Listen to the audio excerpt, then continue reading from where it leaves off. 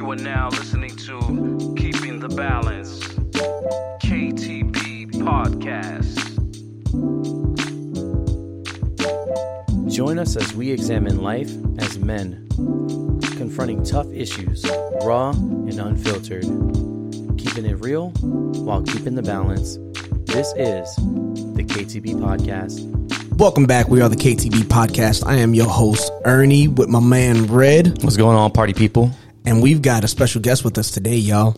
Say hello. What's up, people? We got my man, Anthony Hernandez, here with us.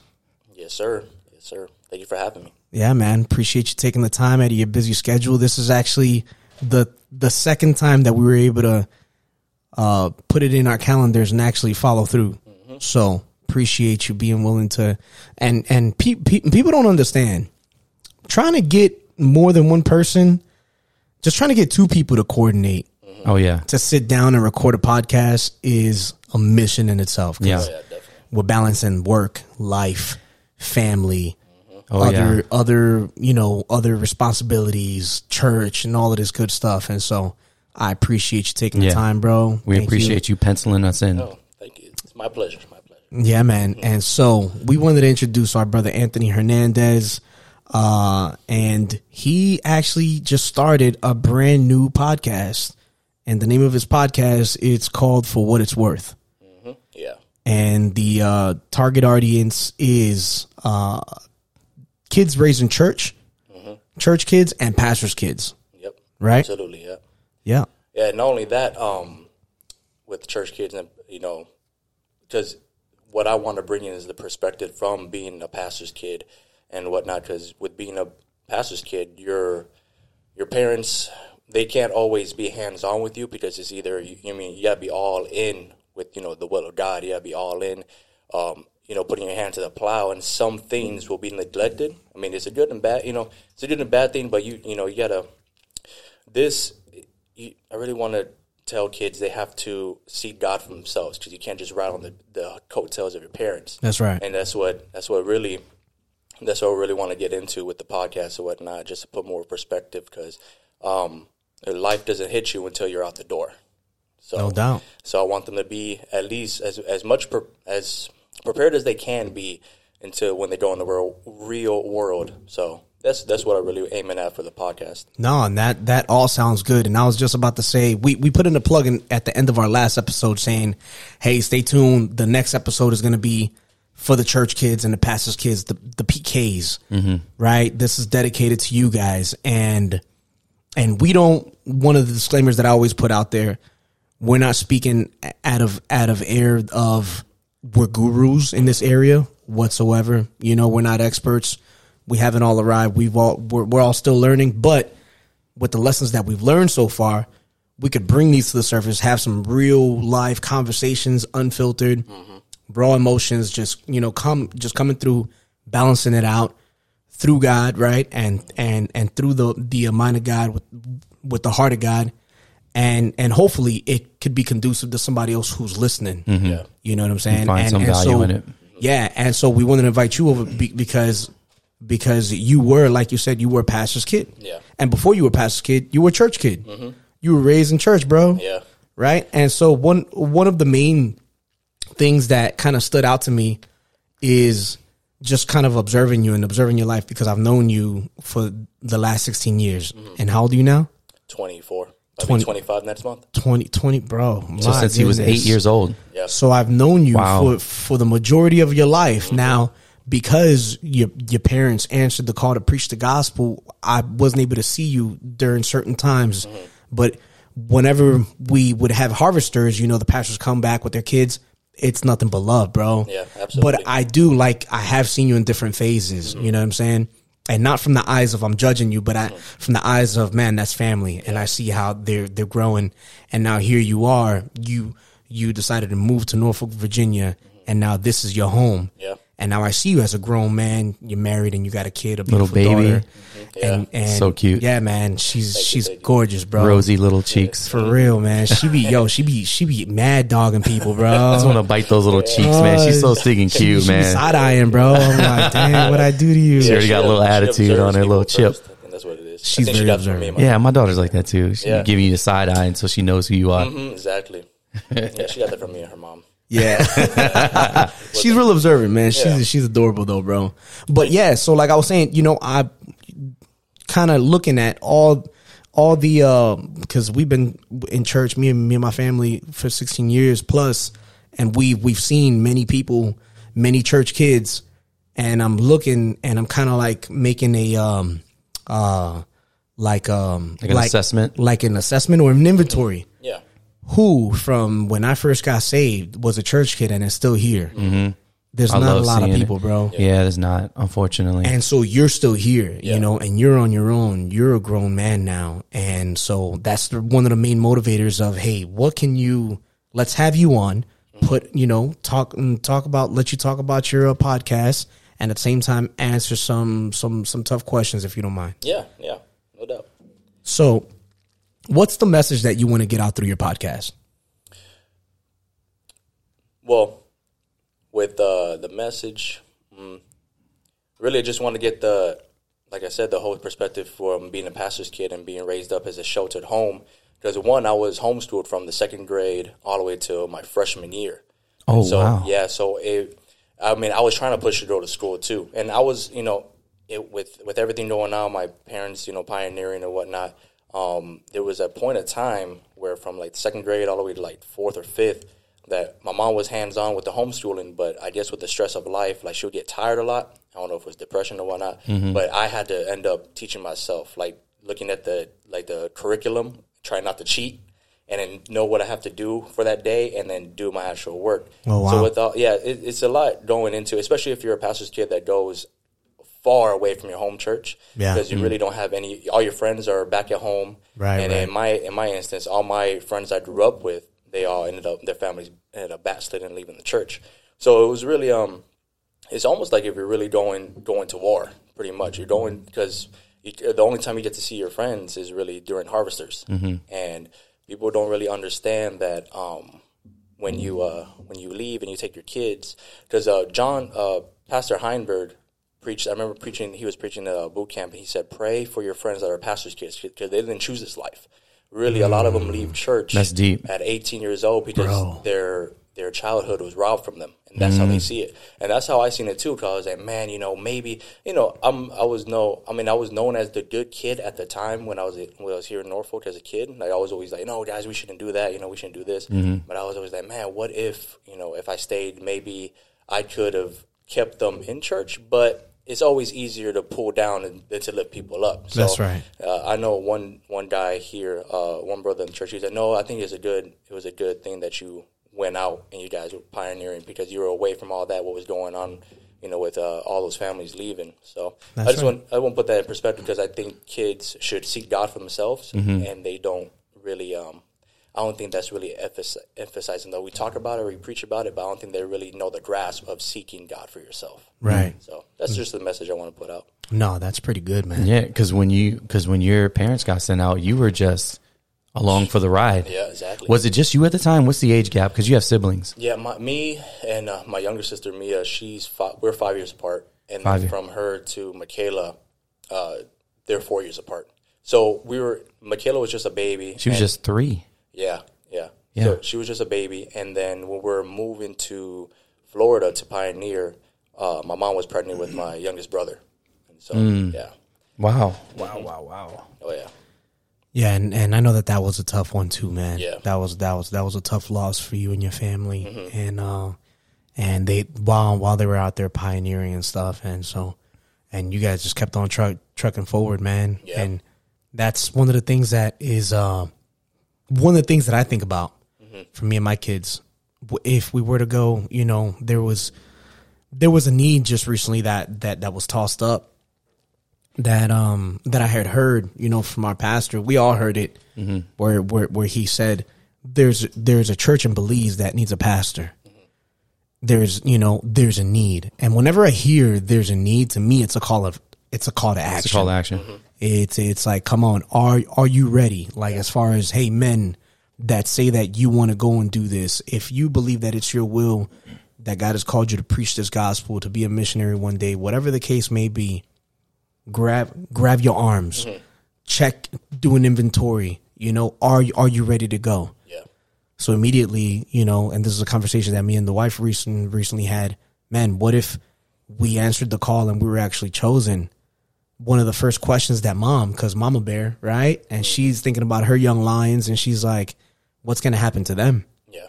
That's first thing that popped into her mind. That was the last thing that popped into my mind. Yeah. Yeah. You know, so it's like kind of like thinking about as far as pioneer pastors, and when they go out and their kids, you're right. They don't choose that life. They're just along for the ride, and they have to kind of on their own figure things out. Make new friends. Yep. Right. And you're literally ripping them from that childhood, you know, so what kind of long lasting effects that may have, Yeah. you know, and so that's really interesting. That made me think about when we did an interview with Vince, Pastor Ramirez. Yeah. And his son, he was having anxiety issues. He was biting his thumbs. That's right. And, you know, it was something, I remember Vince saying it was something he didn't even consider. Yeah. You know, caught him off guard. Because Out of left field. how old is his son? I don't remember how much He was only Vince like is, 4. Little Vince is but like, he was probably like 4 or 5 or something like but that. yeah, his whole life was uprooted at 4 years old. And so he's in this new place. It's foreign land. He doesn't have any friends. He doesn't see any familiar faces from church. Yeah. And he ends up biting the skin around his nails like so bad to where it like almost got raw. infected. It got raw. Oh, wow. But it was something that he hadn't even considered. So a question I have for you, do you remember at all like your dad like kind of sitting you down and saying, hey, son, this is what we're doing? So I feel like me and my father's relationship was really good before going out to Pioneer, because like I said, some things have to take a back seat when you have to Pioneer, and really, you know, you got to deal with people and whatnot. So sometimes the kids are neglected without even knowing. But I remember being like 6 or 7, and I remember him saying he was called to preach. I remember he was real stern to preach and whatnot. But when I was in Texas, I still remember the day I was in Texas when my grandparents told me, I was with them, and my parents were in conference. My grandparents told me, "Oh, you guys are getting sent out to Florida," and I was like, "What? For what? Like, what are you talking about? Like, your dad's gonna, you know, start a church?" And I was like, "What?" And I was like, "But why?" Like, but I was like, okay, you know. But he never really sat me down and told me like, "Hey, this is what's gonna happen soon." I thought maybe like within 4 or 5 years, like 5 or 6 years. But I think he got sent out within like his 3rd year of being saved, or 4th year, I think. Oh, wow. He went out pretty early.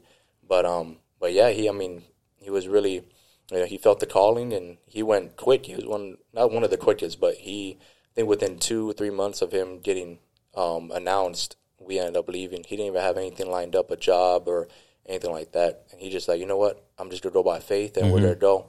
And that definitely, I think a lot of people you want to have faith, but people should really think that there was a lot of times we went without. I couldn't eat to my fullest, but we still had some stuff to eat, and that was during bad economy. I remember my dad, he was working in the shipyard in the Navy. He was a nuclear engineer, and when we went to Florida, he was looking for anything he can get. And I know he was working HVAC at the time, and then within a little bit of that, of us living there, he got like the pink slip because they couldn't handle any more workers. And since he was fairly new, they handled the pink slip. So for a while, he had no job.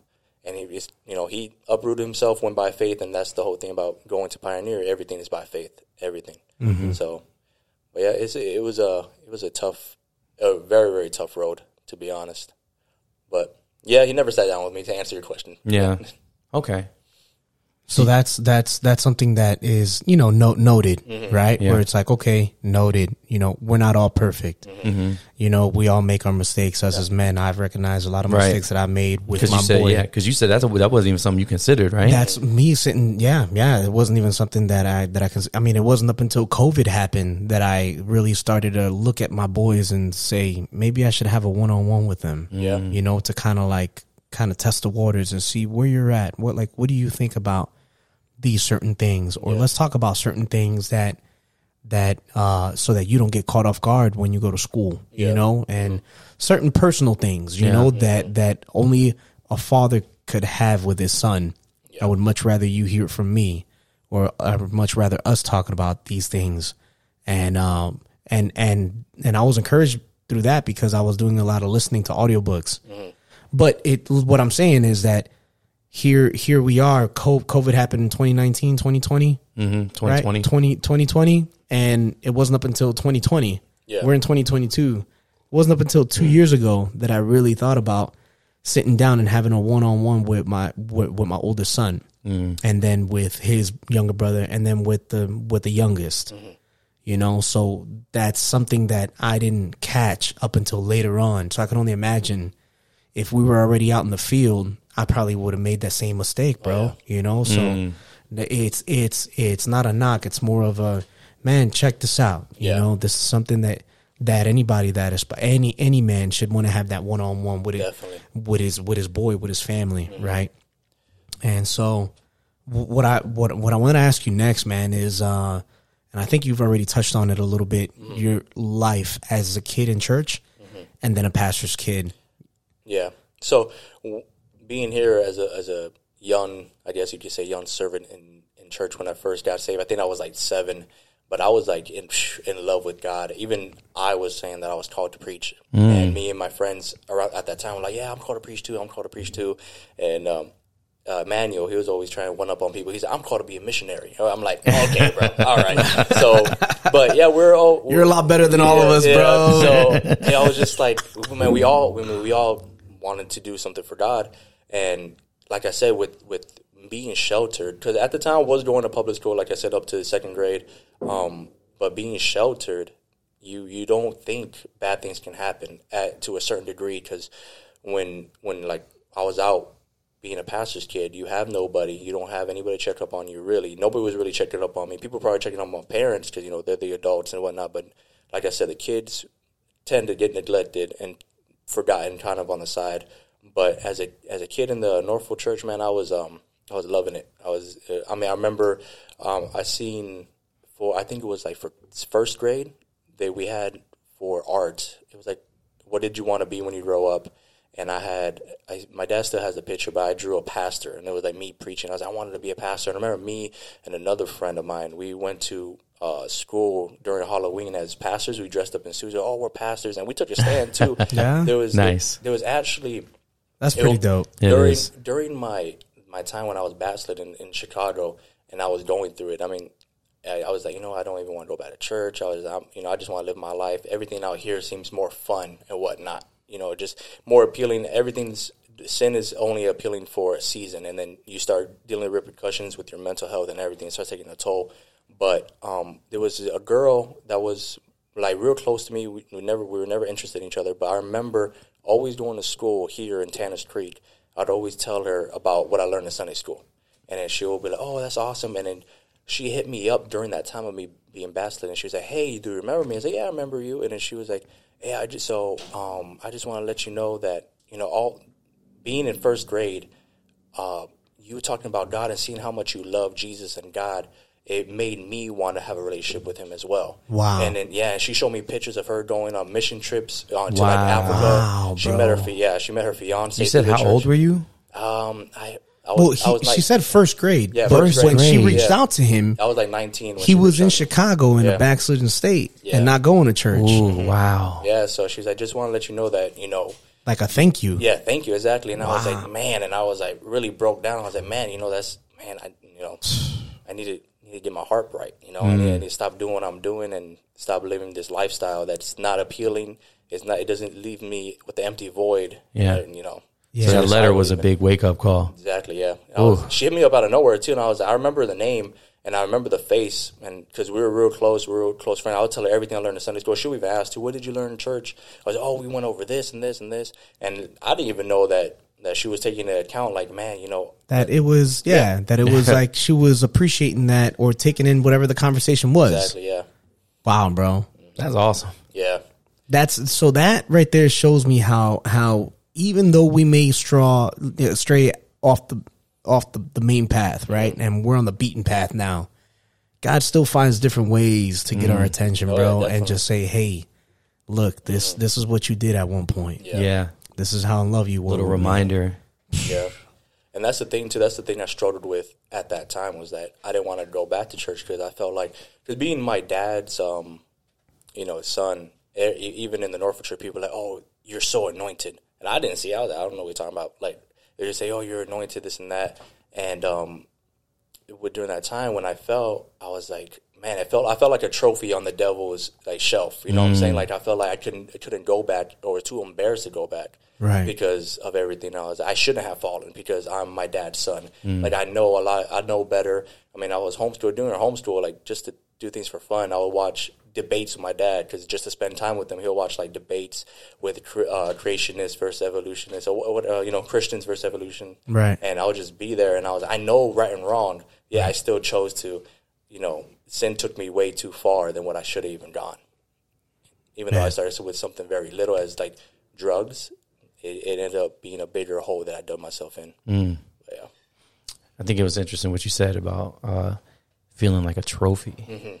I picture it's like it's like a tree. It's like the devil's chopping at a tree, and it's cutting at the roots, right? Because you're your father's roots. You keep him grounded. Your son, his blood, his flesh and blood. And so if he can take you out, then that's going to be on your father's brain. And he's the pastor. So what is it? You strike the shepherd and the sheep will scatter type of thing. Yeah. And during the time when, because with the whole dealing with the family loss with my brother dying in Florida, I always wanted to come back home to Norfolk. I always was like, that's my home. I want to go back. And then when he said yes to going to Chicago, I kind of resented him for it. There was never a time where I thought God wasn't real. I always knew God was real, but I thought that he didn't care for us, being that we went through so much, along with the death of a family, foreclosure of a house. There was even a time that I didn't get to talk in my first episode, but we were looking for another place to rent, and it just so happened to be right behind the house we're renting, and it was a first floor, beautiful, everything was perfect. And so my dad was talking to the lady. She only spoke Spanish, but he was like, we'll give you the deposit, and then you'll let us live here. They agreed that we'll live there for a month free, and then because we didn't have that much money, so we went ahead and he had told her that the next month we'll pay you everything. She said, yeah, that's fine. The very next day, we slept on the floor that very night, and we moved everything out. But that very night, she came in knocking, banging, like, give me my money. And I'm only like 11 or 12, and I'm just having like anxiety, like what the heck is going on? I didn't know Spanish, and she's just yelling at my mom, and she's yelling at my sisters, and my dad's at work, and I'm the only man of the house at that right now. Yeah. I'm just like, what the heck? What do I do? Like, what's the course of action? And so with that, going through all of that, I was ready to throw in the towel, to be honest. Yeah, I was just like, I'm ready to go, But my dad, he kept persevering. He's like, what? If there's a need in Chicago, then, we're going to go ahead and take it. Right. There was nobody else to take it. So he's like, if there's really nobody, then, yeah, we'll go. And we went there like 2 days later. And at that time, I resented him. I was like, no, we should have, in my opinion at the time, I was like, we should have thrown in the towel. Like I want to go back home. That was just me. So right. I remember, look back, I kind of cringe, but I remember when there was one point where they were having a parade right in front of us, because we were right on Cermak, which is like a busy street over there in Chicago. And they were having a parade, and their feedback, or I don't know how, but their frequency was coming into our speakers. And so my dad was on the microphone in the church, because we're trying to have church during the parade. They usually had it on Sundays.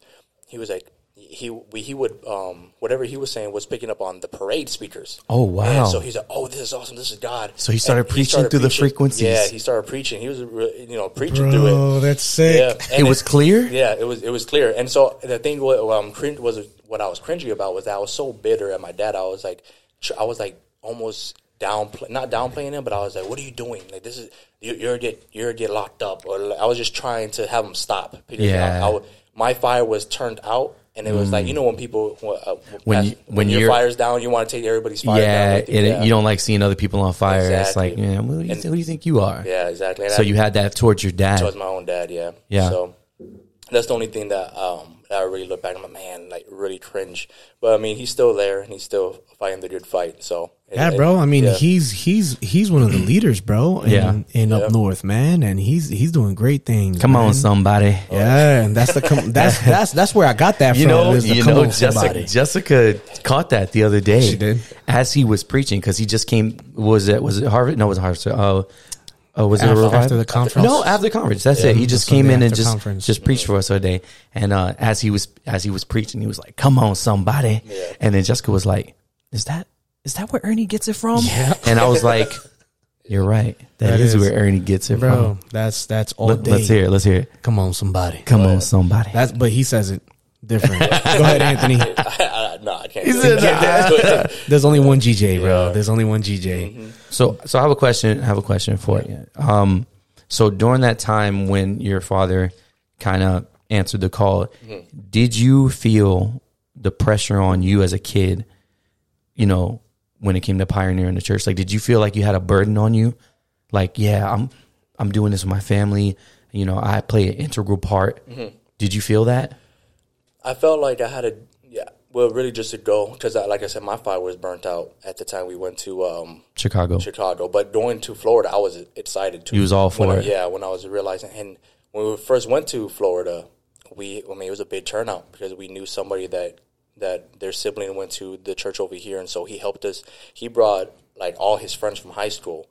Yeah, and it was a big turnout. It was all young people at the time.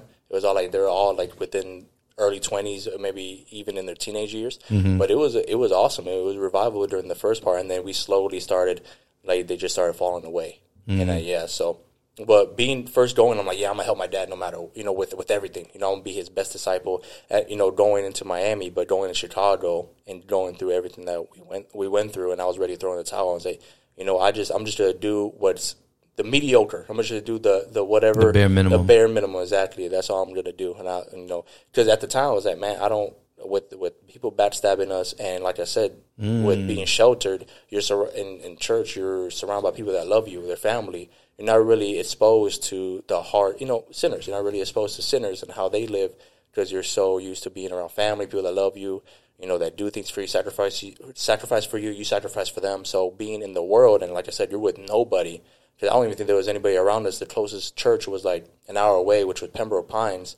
And, we had nobody. So seeing that the people we brought in, and the people that even my dad helped with finances, counseling, even people that he married, backstab us. And I overheard that, they were slandering my parents. And I'm like, how dare you? Like, they helped you out. Right. They did all these things for you.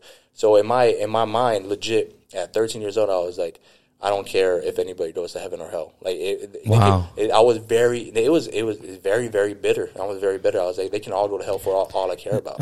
And a lot of people may think like hearing that, like, how could you have those emotions at that time? And no, that's pretty real. Oh yeah. Because at the age of 9, 10, the ripe age of 9, 10, and 11, you're soaking all these things in. Just the other day, I got an 11-year-old right now. That's my youngest is 11 years old.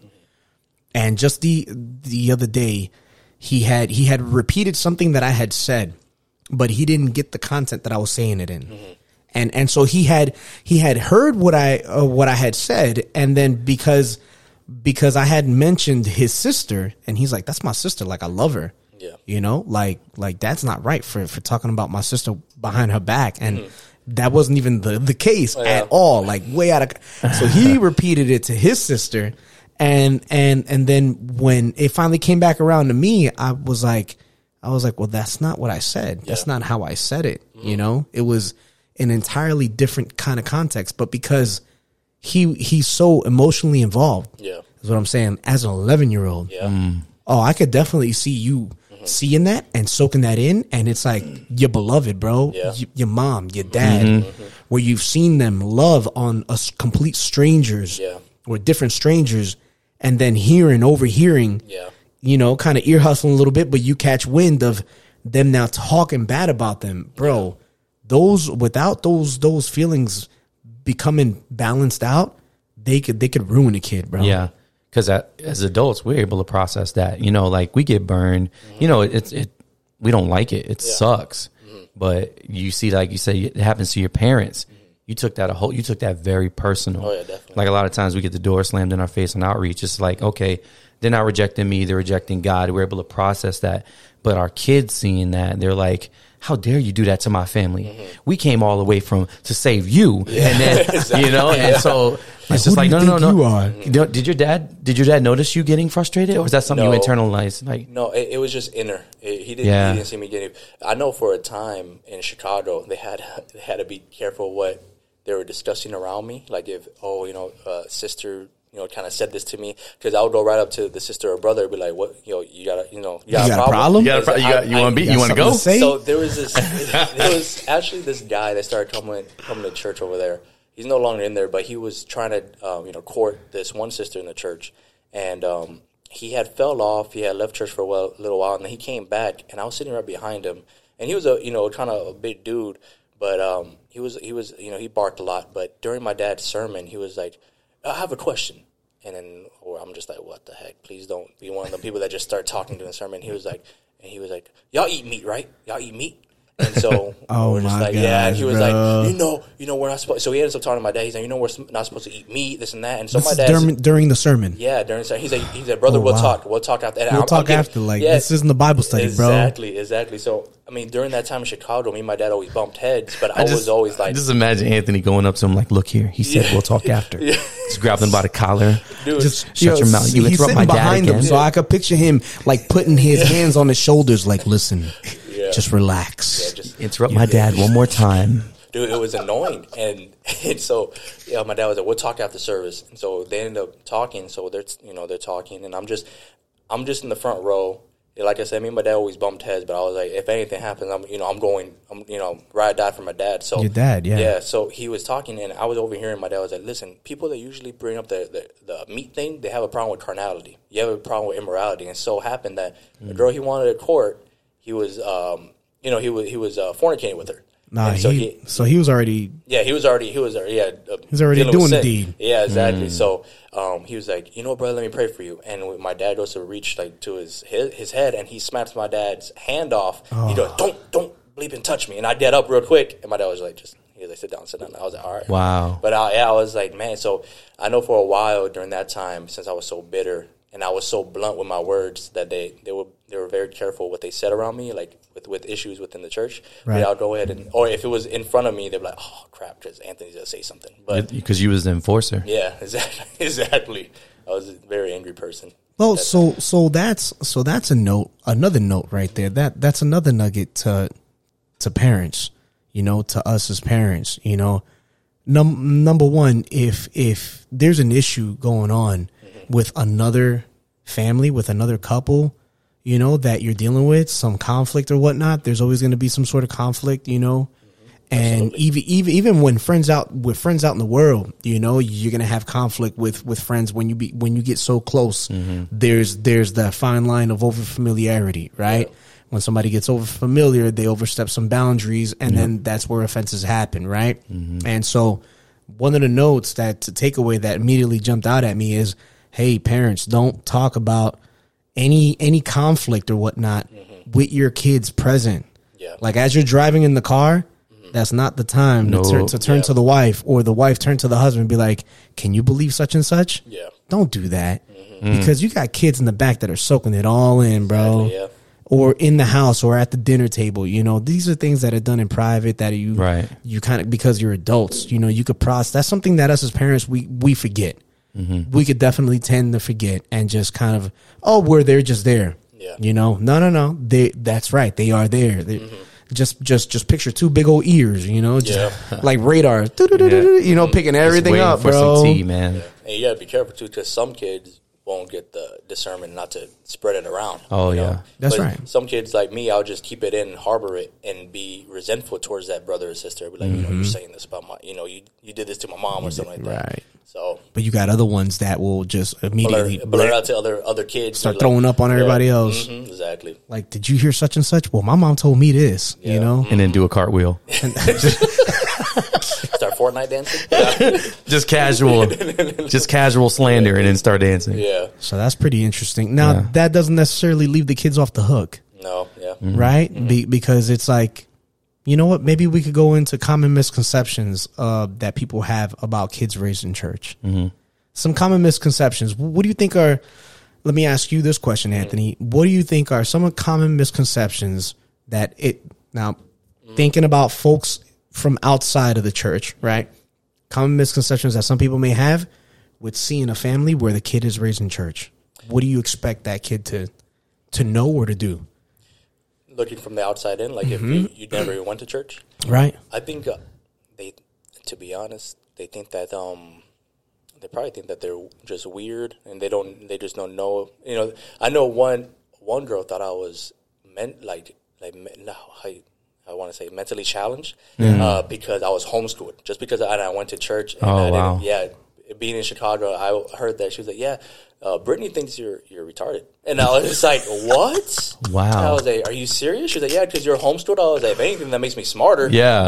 But they're like, yeah, you know, she thinks you're a dummy. So, and I was like, thinks you're a dummy. And I was like, wow, but I think that's how people, they don't have a full grasp of life, I guess. I don't know. I don't really know what they could see. No, that right there is on the money because, and this is, you use that. Now, let me give my example, bro, because when me and my kids first started going to church, and the kids, you know, we were in church now for a long time. My mom wasn't like 100% on board with me and just thought it was a phase. Yeah. And when she saw the years go by, she's like, oh, he's for real about this life, you know? And then one of the things that when we talked about homeschooling and homeschooling our kids, not all of our kids are homeschooled, by the way. All right. We did 1 year. Josie tried doing 1 year homeschooling all 4 of my kids. Bro, how much hair did she lose? That's bro. My gray hairs, I think, you know, from trying to balance her out was just, you know, I think she lost hair. You know what I mean? And so, but no. It's not an easy task. But I remember my mom's reaction was no, mijo, I don't know if that's a good idea because then they get weird. They won't know how to interact with other kids and stuff. And like a misconception that she had was they are completely isolated. Right. And the only people that they're allowed to go around are you and other church kids. Yeah. And I'm like, yo, that is furthest from the truth. You know, as far as the weirdness, you know, where it's like they get more social interaction Within church than they do in school. Like, and it's like, it's good. Yeah. It's really, really good. But that was, so you're right on the money with that, bro. One that, Raymond, you had a couple of misconceptions that you want to throw out there, right? Yeah. So goody two shoes. Like he doesn't do anything. He's he doesn't curse. He doesn't do this and that. So what do you think about that? What is your thought? Yeah, that's a big misconception. Absolutely. Because, I don't know. I mean, I know a lot of, even being in Norfolk Church, my friends were doing some bad things too. Right. But I was more scared of what my dad would do to me. So, I mean, there is sometimes. So your dad put the fear of God in you. Yeah, exactly. So my dad, I remember one time, it was, at the time, it was the pastor for the children's church, and he went up to me and my friends, and they're all older than me, and he was like, I want you guys to come up with a skit for children's church. And we're like, okay, cool.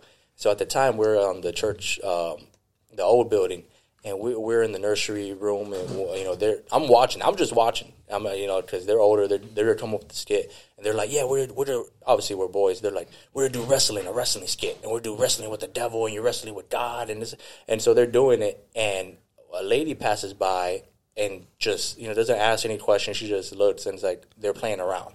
Yeah. And so she went ahead and told my dad, it was like, yeah, your son. And I was just watching too. And I was like, I remember I was talking to a friend, and I just felt like I got raptured. My dad just lifted me up. Snatched you up. He just takes me to the bathroom. He's like, you're playing the nursery? And I was like, no, we're doing the skit. He's like, you're lying. He whooped me. But yeah, at the time, it was, I was very scared. So I really didn't do a lot of bad things while I was in the Norfolk, being the youngest kid at the time. But yeah, I was very scared. My dad was whooping me for things I wasn't even really doing. So I was like, if he's doing for stuff that you were gonna do in the future. Yeah. That's what Pastor told me. He's like, he's whooping you for all the future whoopings you needed. Yeah. What about like your Bible reading? Like, did you know your Bible like that? Yes and no. I didn't read all the time. Not at all. As much as anybody should. But it was really just through Sunday, and with people. Just through the preaching? Exactly, just through the preaching. I remember I would read from time to time because my favorite, I think any kid's favorite book is going to be Proverbs because of all the lessons and the little nuggets that you can just, So that's the easiest thing because, if you're a kid and you don't really understand what's going on, the context of the scripture, you're like, what's going on? Like, what is going on at this time? I think it's in Samuel, 1 Samuel, where they cut up the chick that got raped or molested. You know what I'm talking about? And they sent it to all the different tribes of Israel. You know Oh, what I'm talking about? yeah. So I mean, if a kid reads that, they're like, "What the heck is going on?" You know. Yeah. So no, I didn't read. So that's a common misconception, is that any kid that's raised in church that they know their Bible. That they know the Bible, right? That's not exactly true. No, That's not. no. No, not at all. It's actually furthest from the truth. Think, Dad, what's this thing about foreskins? Why do they keep talking about? Yeah, why did David get all those? Did he need that many? I think within the last month we've heard 2 different sermons where foreskins are referenced. You know, that's man. funny, bro. That's hilarious. Every time in my mind, I'm like, ugh, Ugh. disgusting. Picturing it, that's I disgusting. think As an adult, that's disgusting. I think another misconception is that me and you were talking earlier, and it's like folks think that just because a kid goes to church that they're actually saved. Oh yeah. Yeah. Mm-hmm. That's absolutely true, because I know a couple kids that I had talked to, and they don't even pray in prayer, but they say they're saved. But like I said, with the whole point of the podcast is that I want them to know they have to seek God for themselves. Because I mean, I didn't even know I was lukewarm until at 17. No, not even at 17. At 14, like I was messing around. Well, only with one girl, but messing around with a girl, and I'm like, in the back of my mind, I had convictions, but I mean, I wasn't praying, going to morning prayer. I wasn't reading my Bible. I was just doing the bare minimum. So it was easy to give into those. Exactly. Yeah. So I was like, a lot of kids now, I'm pretty sure teenagers that are in the church, they're like, I can have a girlfriend. Why not? That's. I mean, even I know some may be like, oh, I just give her a kiss on the cheek, but that's not fornicating. But it's like, you're playing around with sin. It's eventually lead to something. And they can still say you're opening up a door exactly that you may not be ready to step into just yet. Mm-hmm. You may be rushing into something that you have no business rushing into right now. Yeah. So like in your mind, like when you're like dabbling with these things and you're a kid and you're still in your father's house, right? Yeah. Like, what is your thought process? Like, oh yeah, my dad is saved. I'm saved too. Like, how's your thought process go? Like, really, it's like, as long as I don't do drugs. You tend to compare yourself to other kids, because especially if you're by yourself over there, being the only like Christian family that you know around there. Like, oh, I don't smoke, or I don't drink, and I don't even curse like this guy. So I'm saved. But you can stop having a relationship with God and be like, I'm saved because of so and so, how they are, and I'm nothing like them. Right, comparison game. Exactly. Yeah. That's good. The comparison game, man. That just came up in the conversation recently that I was having with my wife, and I was having with another brother, where I was like, man, it is something where I was just looking at the youth. I was looking at our teenagers, bro. The teenagers in our church. We got a lot. Mm-hmm. We got a lot of teenagers. I think it's like double the amount of teenagers that we had when I first when you were a teenager, right? When you were a kid, like 8, 9, 10, right? And there's only like 7 of us. Yeah, there was only like 7 of y'all. And I wasn't even a teen. I was like 11. Right. You were the youngest one. Yeah. Right. And so, compared to what we have now, we got a lot, bro. It's like all these kids, all these families that had babies, and now they're all becoming of age, Yeah.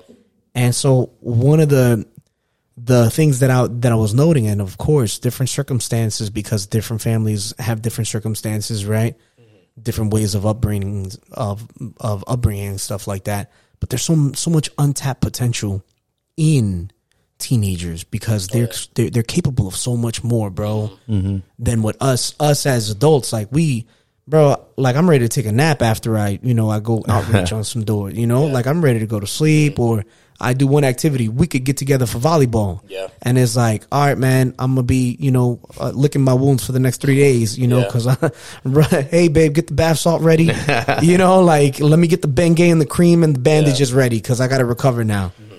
But teenagers could play like 3 games in a row. And then, okay, so what are we doing next? Where's the after party? Exactly. Yeah. Looking for something else to do. So I'm like, man, it's so much untapped potential as far as what God could do with that. Oh, definitely. And there's some kids that are, pastors' kids, that are rising to the occasion, right? That you could see God moving within their lives, that they're kind of like not neglecting their childhood, but they're like, hey, this is kind of settling with, coming to grips with, this is my life right now. Yeah. Mm-hmm. And it's either I sit down in the dumps and be depressed about it, or actually do something for God about it. Yeah. And they're given an opportunity to rise to the occasion. And when they rise to the occasion, you could see it's evident where it's like, man, God's moving in that young man's heart. Mm-hmm. And I could only just kind of see, man, if a lot of other ones could tap into that, could tap into that fire. Yeah. Bro, we would have revival, man. Yeah, I think a lot of the teens don't realize, not just teens, but the kids in church don't realize how influential they can be. No doubt. And how much pull they have. Because I can recall a few like times where, we'll have a water baptism, and like there'll be like 10 teens on stage ready to get baptized. And it all started from like one teens person just being on fire and like, I'm going to do this. Yeah. I'm going to do this. And then all the other teens following suit. Or it's like the circle of friends that they're rolling with. Exactly. Like, what? I think that I should do it too. They start to reevaluate some things, and they start following suit. And then also, just while we're on this, like the youth knows how to reach the youth. Yeah. There's only so much, me and Ernie's age group. We can reach our age group, but the new lingo, cap, whatever, I'm in my bag. Like all of the, you know how to talk to somebody, of your age bracket. I'm not talking about you in particular because you're older than that, but like I said, like drama, coming up with different ideas we got to tap into the youth and actually, I don't know, it takes the teens and the kids seeing exactly how valuable they are and how impactful they can be. I think they don't realize, like you said, they don't realize how much of impact they can do, because that's how what I was going through also in high school is that, man, these kids ain't gonna listen to me. But the thing was, I mean, I'm gonna point this out so that way any kid that's listening, and not to take it for granted, if you feel that God's pulling you to talk to somebody in your school, you should do it, because there's 2 instances where I missed God. There was a kid named Angel, I forgot his last name, and me in Chicago, I was very prejudiced towards gangbangers, because in my mind, I'm like, you're gonna die for some colors and it's in like the street. It's stupid. Yeah, you're dumb. So that was my opinion. So not even try to reach them. Exactly. So I was like, they ain't gonna get saved. And so there was this kid. His name was Angel. He had glasses, and he wore a baggy shirt, baggy khakis, and he was in my gym, and all the time, like every single day. I think it was in junior year or senior year, but I would see him. And he would always wear his headphones. He wouldn't talk to anybody. I was like, oh, he just, he's a gangbanger. Turns out he was never a gangbanger. But God was pulling on me to talk to him about, getting saved, getting his heart right, witnessing to him. And after high school, a month after, he ends up killing himself. Oh, man. Wow, bro. Yeah, and I'm like, and I see it on my Facebook, and I'm like, man, and instantly, like, it's hard to talk about because, I mean, like I said, at that point, I missed God, and God was tugging at me. And in my mind, you're justifying, you're fighting God, and you're like, he's not going to save because of how he looks, judging by his cover, and he was never a game banger, because people that were writing and sharing pictures, they're like, man, last week we just went to the canyon, or they went hiking. I remember this. They went hiking, they took pictures. He's like, yeah, I wish you would have told us something, that you were going through this. And not only that, there's one, judged him because he looked like a game banger, and there was another kid, $1 million smile. He looked happy all the time. And God told me to, talk to this kid, tell him about me. And I'm like, nah. And in my mind, so I made an excuse for the gangbanger, because he's not going to get right because he's so deep in his ways. Right. The second one was, oh no, he doesn't need God. He has it all together. He has a good life. Exactly. And then 4 months after high school, he ends up getting in a car crash and dying. Oh man. So I'm like, I think that's why I wanted in the podcast too. We need to tell the kids, like, if you're feeling the pull, do it. Your words hold value. Yeah. In your life, even if you never smoked, you never drank, you're still a virgin. That's still a testimony to people, your friends in school, even if they're not your friends. That speaks a louder testimony to me, man, than somebody who did go and live the life of drinking and smoking, and then they come back to God. Because some folks that end up doing that, they don't survive. Yeah. They don't ever come back. Mm-hmm. So for a kid to tell me, yeah, I'm still a virgin and I'm waiting for my wife. Yeah. For a dude to say that, and then I haven't smoked or drank anything, and I'm trying to tell you about God. Yeah. That to me is a lot more impactful, bro. Mm-hmm. But kids don't see it that way. Exactly. Yeah. Right? They see it as this is like a weakness. Yeah, that peer pressure, bro. Mm-hmm.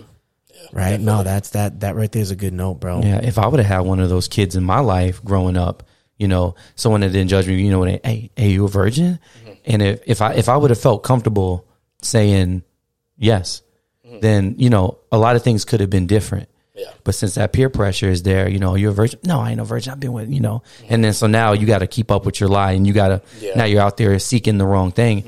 But it only takes that one kid to be like, no, I'm a virgin too, bro. Hey, keep it up, man. Yeah. We're in this together. Absolutely. Yeah.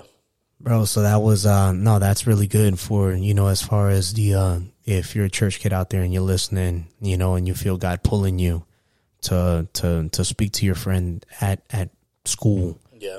Tell them, just take a risk. Yeah, man. Because it's not guaranteed that they'll get saved, but that seed will get planted and just Right. And you never know what could come from exactly. And at least you did it. Right, because that's something that you gotta, and from what it sounds like, you carrying it. Yeah. That's it ponders on me sometimes. Yeah, because that's a tough one right there, man.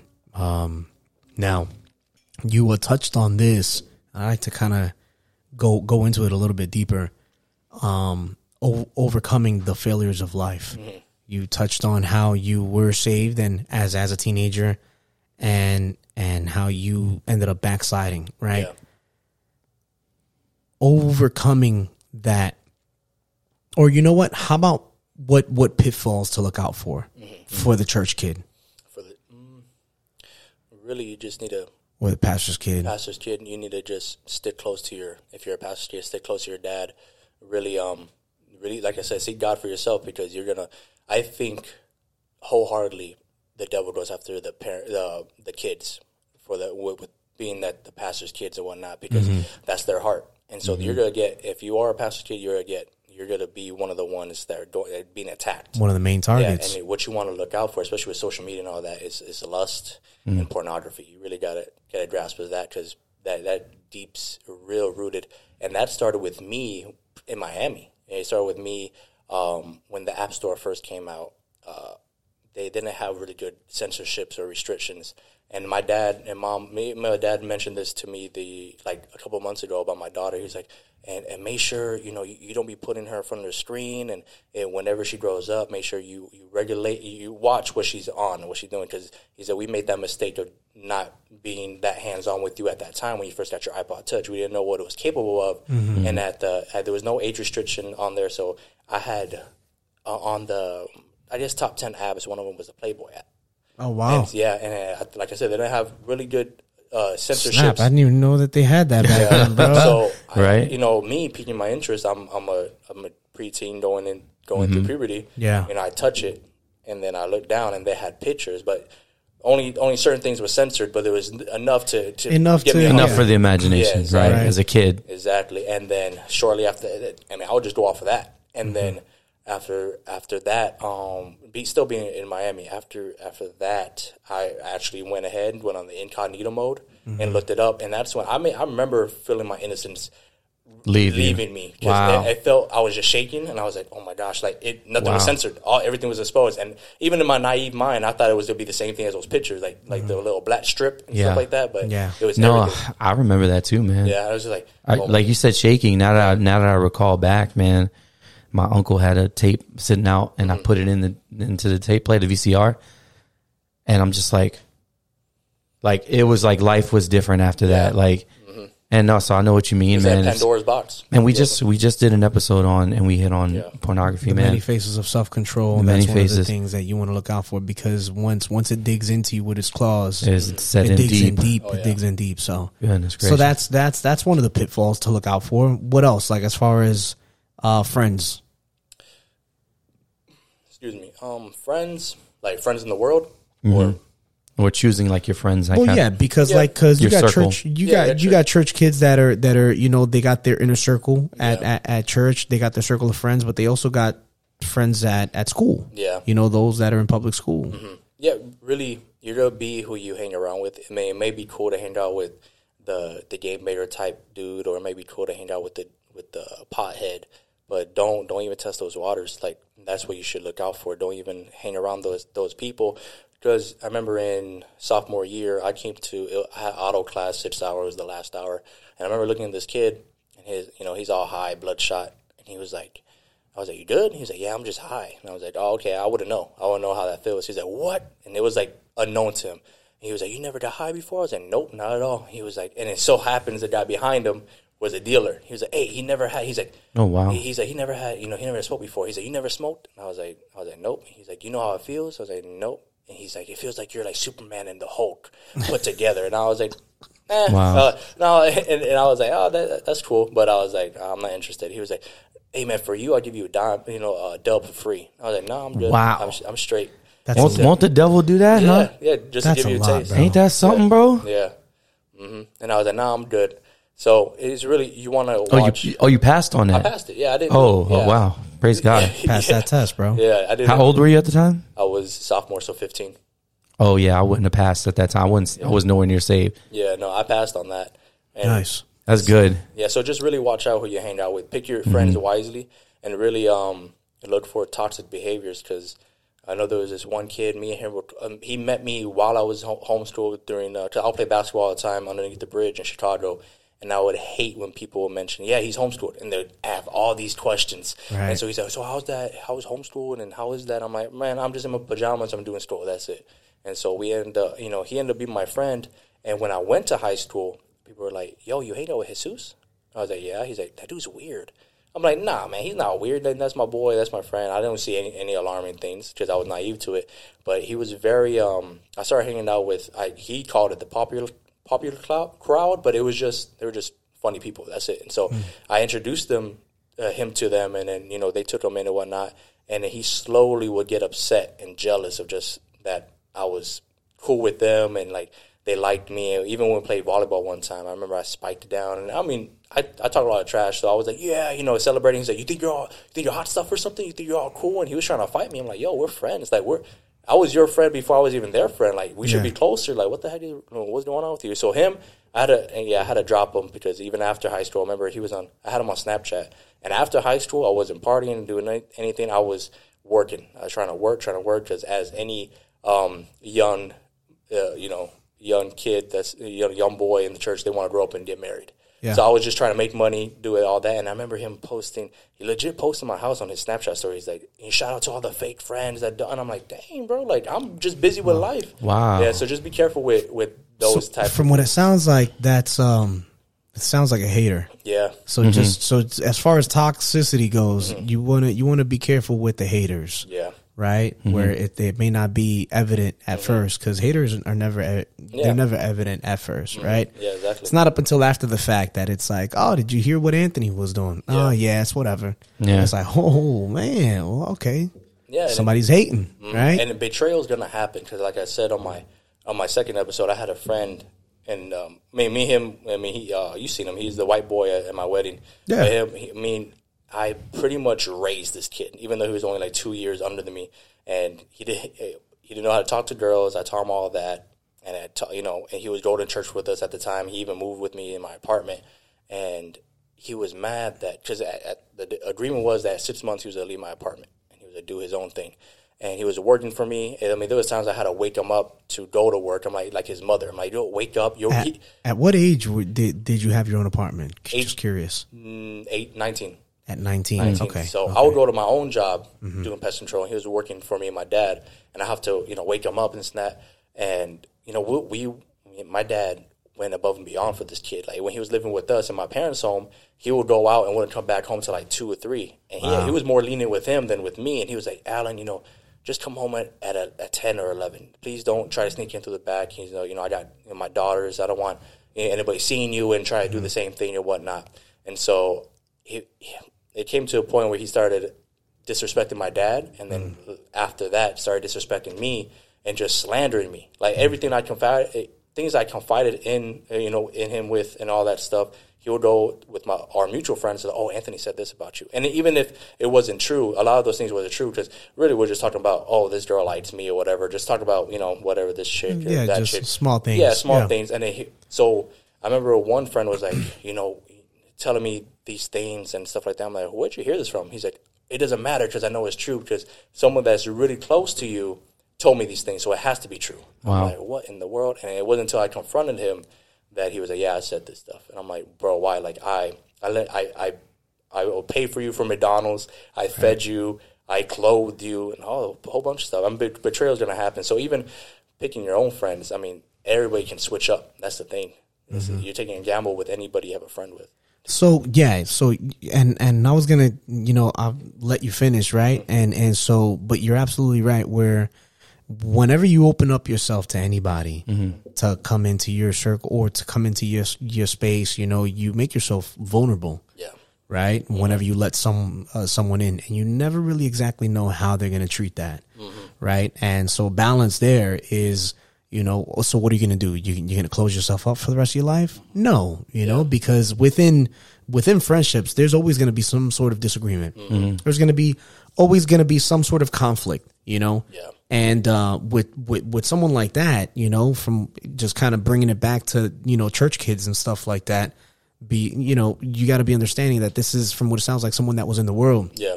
Right? Someone that wasn't saved, someone that was raised already in the streets. Right. And now your dad trying to disciple him. Yeah. Right. And raise him up in the house of God.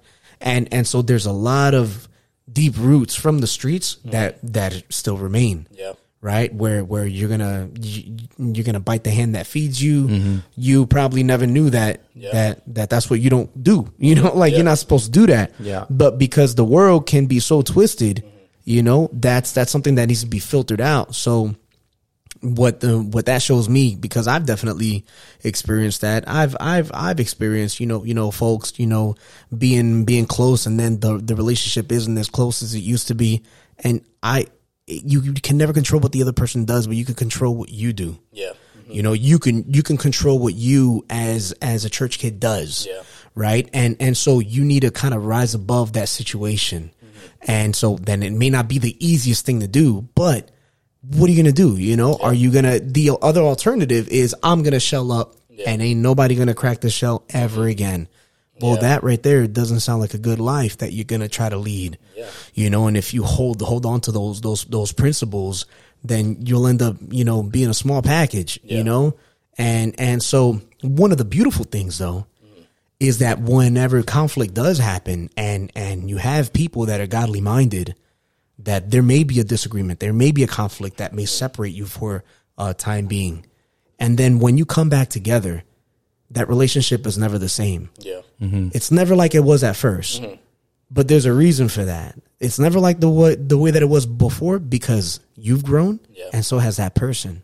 So what ends up happening is that now that friendship has become stronger than what it was before. Yeah. So just saying it'll never be the same as it was at first, well, that's a good thing, bro. That doesn't necessarily mean that that's a negative thing. Yeah. Because now you've both grown. It's almost like two warriors battle hardened. Yeah. You know what I'm saying? Yeah. Where we would be fighting in the same army. We'd be fighting the same battles. For one reason or another, my battle took me this way. Your battle took me that way. But then we come back together to fight the same battle again. And I'm looking at you and I see the scars that you got. Yeah. You looking at me and you recognizing the scars that I got without me having to say nothing. You could just tell, man, this man is battle hardened. Yeah. And so am I. And we could do some damage, bro. You know what I mean? That's good stuff. Yeah. And so, but that's I like that input that you said, where it's like, you got to be careful, right? And you got to kind of rise above the situation when it comes to something like that.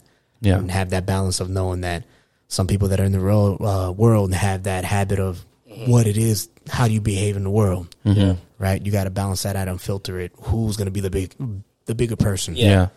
We're all sinners saved by grace too. I think that's what people forget. That we all came from the world, and now we're all saved, trying to live right. And some habits don't leave, and you just got to pray for your brother if you do have a conflict with them. That no doubt that they grow out of it. Or, God deals with them, they get delivered. Yeah. So, question: when you were in Chicago, you were going to public school. Yeah, sophomore year all the way. He was, and so your dad's pioneering a church. So there weren't many people in the church at the time, right? Like, any kids around your age at the time?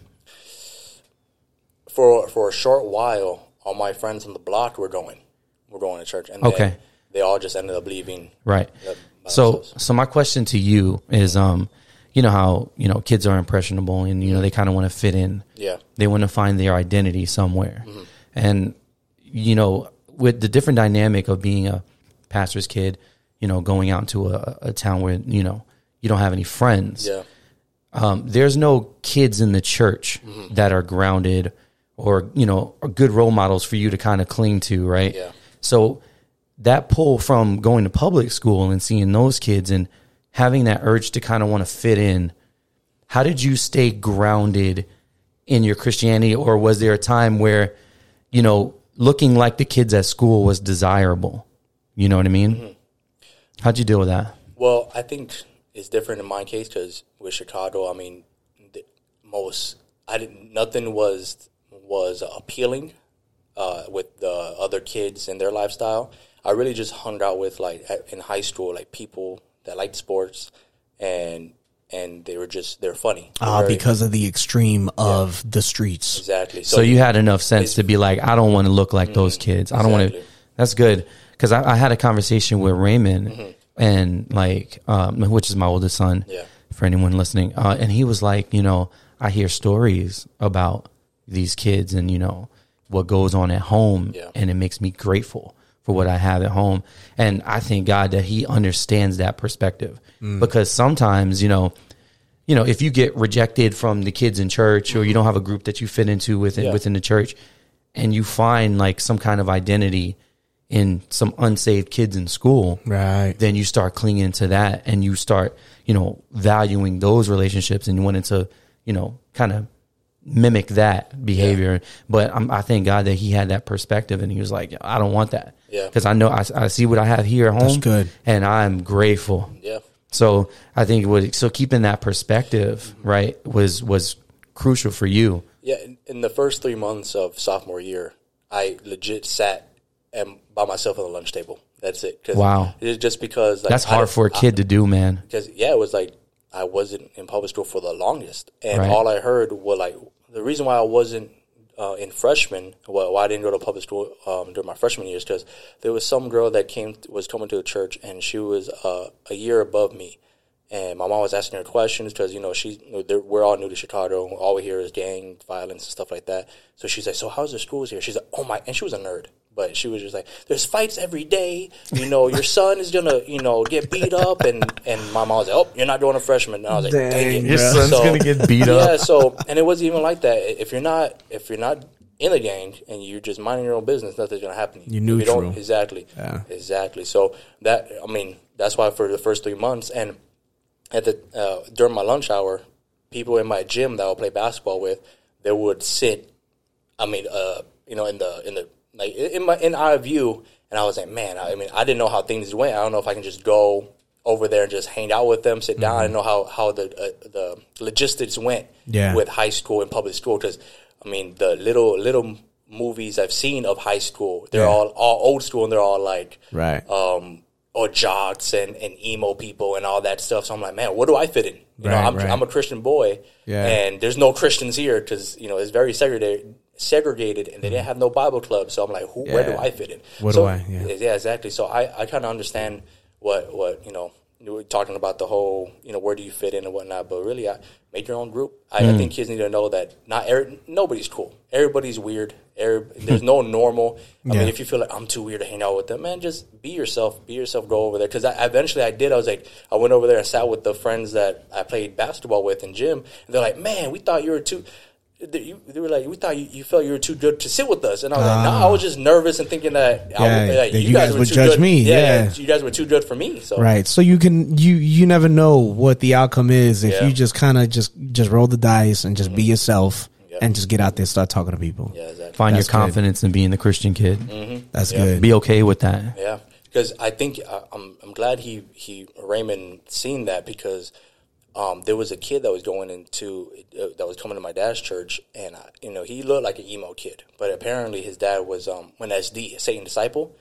Snap. And so what he was raising up his, and this kid is smart. He's all A's, AP classes, and he was telling his son, "You're gonna be a Satan disciple just like me. You're gonna be an SD. You're gonna be in gangs." And he was like, "You need to, you know, drop all this school stuff. This is what your life is gonna be, because I am part of a gang. You'll follow suit."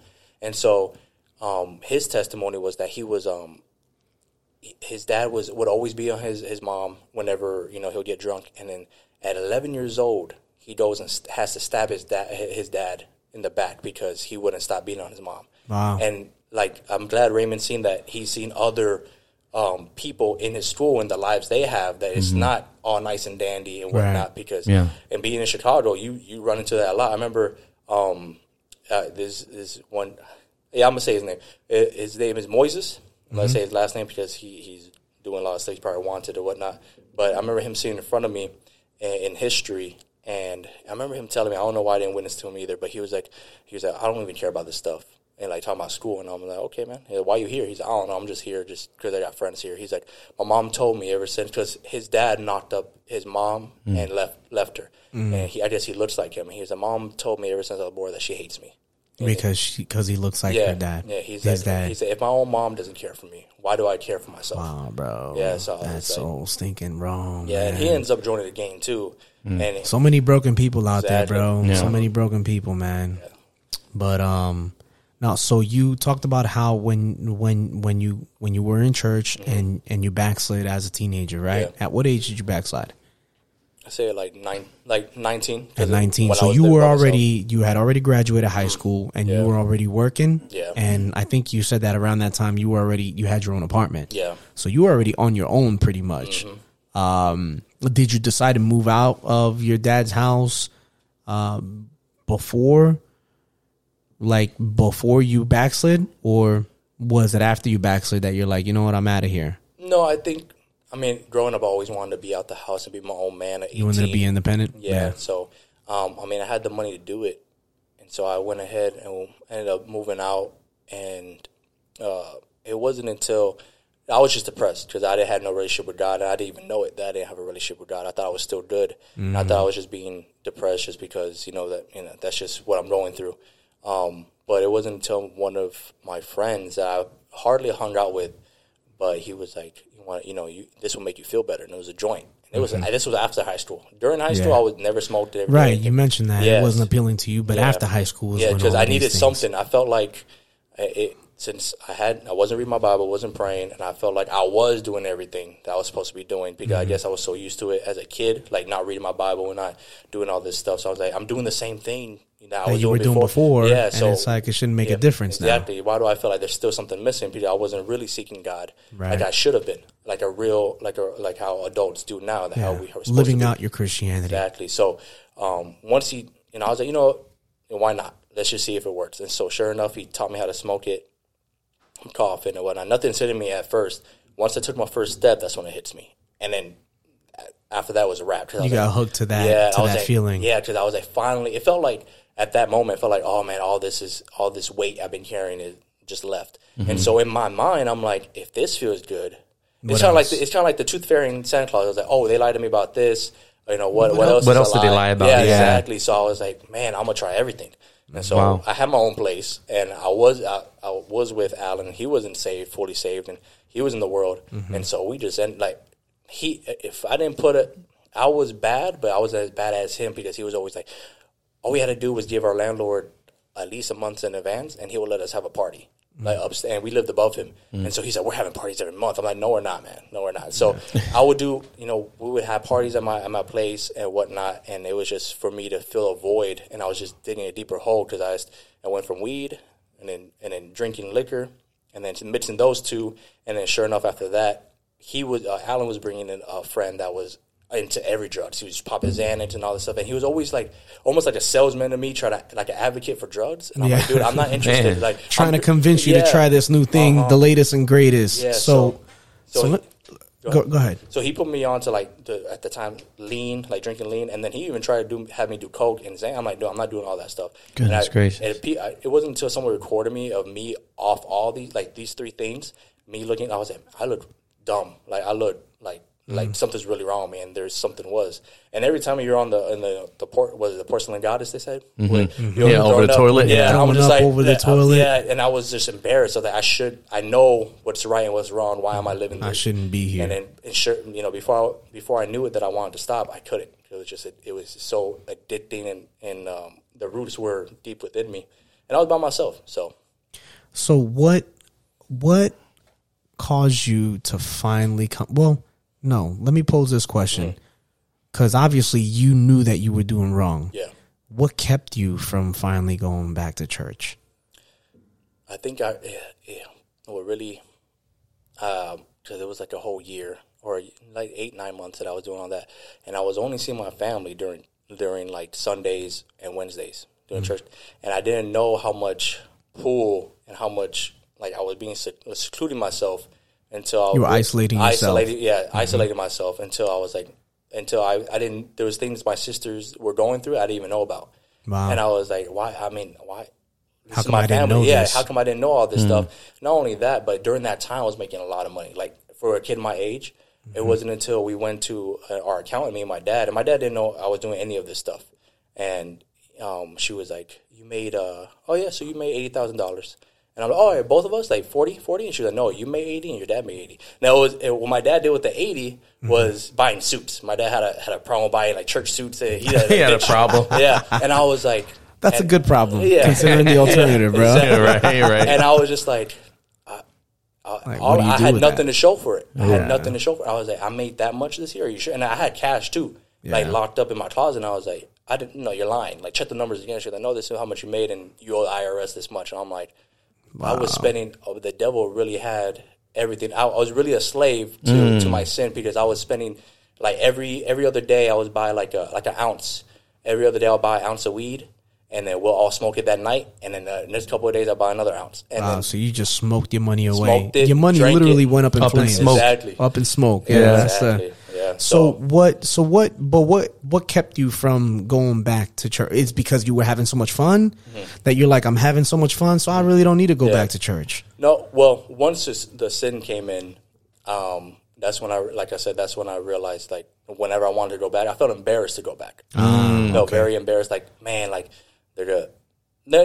shame. Doubt, shame, exactly. And no doubt there are some haters, like you said. So even I'm pretty sure some, for no apparent reason, maybe because some people's kids aren't like these people's kids. They're like, oh, they're not really that saved like how they think they are. And then when they grow up and they get the taste of the real world and they fall like I did, they're like, see, I told you. Like, the whole time I knew he was going to fall. You know what I'm saying? So I felt like there's some people waiting. Some people expecting I can't wait until he falls on his face so he can. And you don't want to face those people again. Exactly. So I was like, man, I'm ashamed because I just, I should have been different. Like I said, being like my dad's son, I should have been different. I was more mature than my age group.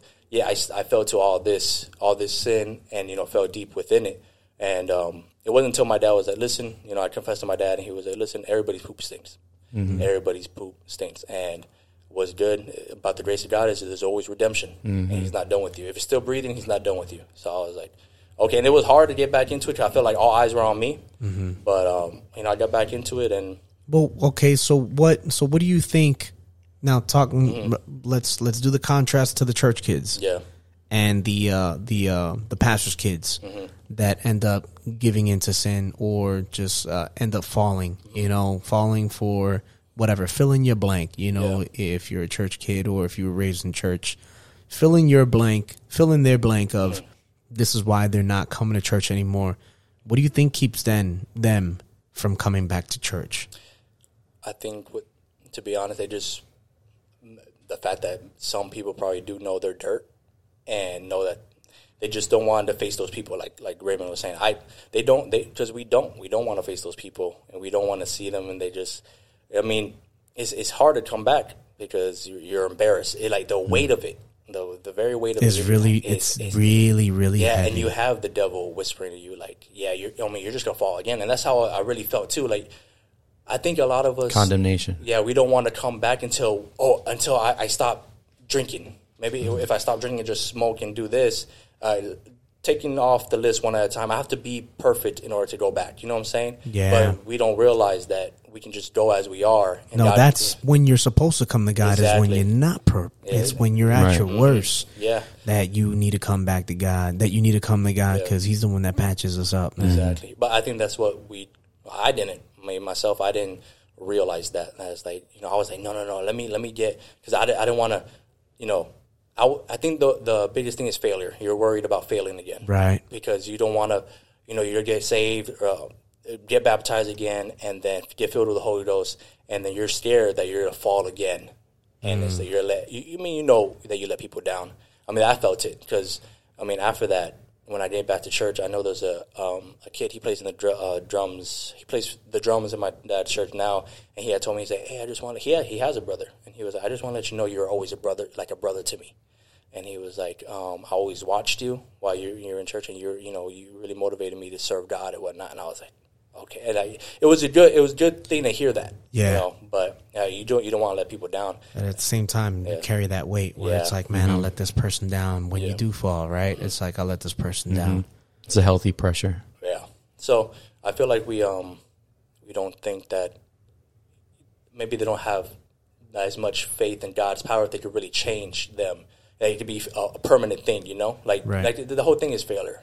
To be honest, I think it's just failing again. Right. I think that's the reason why they don't come back. Because like, man, I failed this bad, and if I, when God does redeem me, if I fail again, it's gonna be even worse. Maybe I don't know. Because we grow up with knowing the repercussions of sin, and the seven demons, and you're being worse than what you were before. You know, so.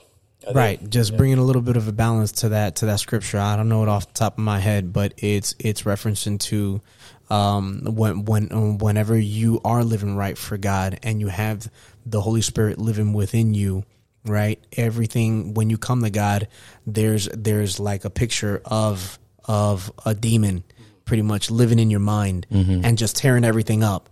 And whenever you come to God, it's like God kicks that demon out, evicts him, yeah.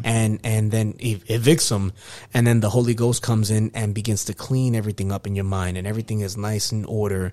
But when you're not constantly moving forward in Christ, and you're in a place of standstill, and it's in that standstill where you begin to ignore what the different convictions, ignore maybe you're not living out your Christianity. You've already gotten saved, but you're not living out your Christian life, and then the Holy Ghost just kind of, you stop listening to him. So now that he was filling that space is gone now. But the Bible speaks about that devil that was at one point living in your mind now finds its way back to your mind and sees that it's cleaned up and everything is good to go. And there's no Holy Spirit. The one that evicted him ain't living in there no more. So he sees it. He's like, I'll be right back. He goes and comes back with 7 more spirits that are more wicked than he was. And they come in and they start living in there and start partying. Yeah. So your mind becomes jumbled, bro, like way worse than what it was before.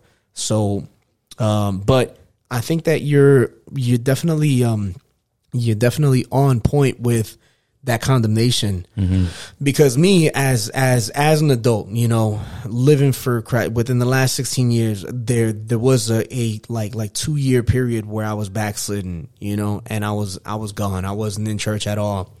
And I had this heavy weight that I was carrying when I first finally decided to come back to church. I was like, man, everybody knows my business. Like, you automatically feel like hot because you feel like people are looking at you. Yeah. And it's like, that was furthest from the truth for me, man. Yeah. And it's like, it's all in your head. And that's what the enemy uses to kind of lie to you. Yep. Yeah. To keep you from coming. Yeah. And every single time service was finished, I was out. I was like, all right, I'm leaving. I'll wait in the car, because I didn't want anybody to come up to me and talk to me. Nobody asking me, hey, it's, or anybody saying anything stupid, Right. And when in all actuality, folks were kind of looking for me and because they were happy to see me, the reality was that people were happy to see me back in church. Yes. Yeah. And they're with open arms, like, man, I'm so glad to see you. Like, not even nobody brought up my past for nothing, bro. Nope. Nobody brought up my mistake for nothing, dude. It wasn't even spoken about. And that's something that I had to push through. And it's funny you say that because it's like a very familiar spirit. And that's how you know it's a spiritual thing, because I was standing watch at the front desk, security. And I used to work in children's church. And so I work with a lot of teens and a lot of kids and stuff. Yeah. And so, like you said, I've seen teens grow up and leave the church, sadly, and not come back. Well, this particular day, a girl that, used to serve in children's church, I hadn't seen her in forever. And I see her and she's wearing a mask and I see her eyes and I instantly recognize who she was. And I'm like, hey, so-and-so, how are you doing? It's so good to see you. Yeah. Right. And like, I'll never forget, like, the look on her face. Like, she didn't even want to stop and, like, talk to me for a second. Like, it was good to see her again. Yeah. You know, it was just it was genuine. It was genuine. But in her mind, it was probably like, oh man, this guy knows what I did. Like, I don't even want to draw any attention to myself. Yeah. Like, let me just come in and sit down because I need to go to church. And I was ecstatic to see her back in church. I even went to a few people like, hey, did you see so and so was here? It's awesome. It's awesome. Yeah. And but I could see the condemnation all over her. Oh, bro, it plays a trick on people. It plays a trick, and it says, it says people don't want to see me come back. People are in church laughing, or this and that, and people are talking about people are everybody. Happy that I fell into sin. People were waiting, like they were waiting for me to fall on my face, and now I got to go back and see these people. Exactly. Right? And this is me as an adult. Like I could only imagine as a teenage kid raised in church, where image is still a huge factor. Oh yeah, right. When you're 19, 20, 21, 22, 23. Even up to 25, your image still plays a factor in your mind, right? How you perceive yourself, how other people perceive you. Even 35, man. So I could even see that as like a barrier, right? Like something that you need to break through, in order to really kind of get into the attitude of, man, I could care less what people say. Yeah. Don't forget about the prodigal son. Yeah, that's right. Don't forget about the prodigal son. Prodigal sons and daughters, come home. Yep. Teens, young teen, if you hear this. You used to be in the church, come back. We want to see you in the church. We love you, come back. Absolutely. That's right. Ain't nobody really thinking about why you left in the first place. I don't care why you left. I don't even remember why half the people left. It's man. just good to see you again. Yeah. And there's no better life than serving God. Because, like I said, I mean, I felt like I lived the prodigal son because I had not riches. I wasn't super rich, but for my age, I had a lot of money. And I was doing partying, drinking, doing all that stuff, and it did leave me very empty. Yeah, and I wouldn't trade my Christian life for anything else. Yeah, man. No, that's all good stuff, man. And I think that there's I think that we can kind of take our kids for granted as far as what they got going on, and how they're I think that they could take their lives for granted when they're living in church. Oh, yeah, definitely. They're living protected. They're living somewhat sheltered, right? And it's like when they get, when they see their friends kind of fall and go into a different lifestyle, it almost to them is like, it's a bummer at first, but then it may be enticing where it's like, I'm curious, man, what's on the other side, right? And what I tell my kids, and I'm like, hey, the grass ain't always greener on the other side. Yep. The grass is greener where you water it. Exactly. Yeah. You sit here and you begin to apply yourself here, and this is where it's gonna be good. Yeah. Now, can you talk to us about like becoming your own man and being on your own? I mean, it was the transition from going from my dad being the pastor to our pastor. It was I know that back at home in Chicago, it was hard for me to actually submit under my dad because he was my dad and I couldn't see him as a pastor. I think a lot of pastors' kids, if they struggle with that, yeah. They don't even have to be fully rebellious, habits or whatnot. They can't really see, my dad wasn't living wrong at all behind closed doors. He was living a godly man behind closed doors and outside. Yeah. But it's just, I don't know why. And because he's dad. He's dad, yeah. And so when he would tell me something, I'll do that, and I'll realize that his disciples are watching afterwards. I'm like, I shouldn't have done that because he's my dad, he's my blood. But if another hard man, for you to separate that. So yeah, being my own man over here, I really had to bootstrap it because the only income I had was doing the calls and scheduling my workers for over there in Chicago. Because ever since that, making that much money, I had to be on like a salary.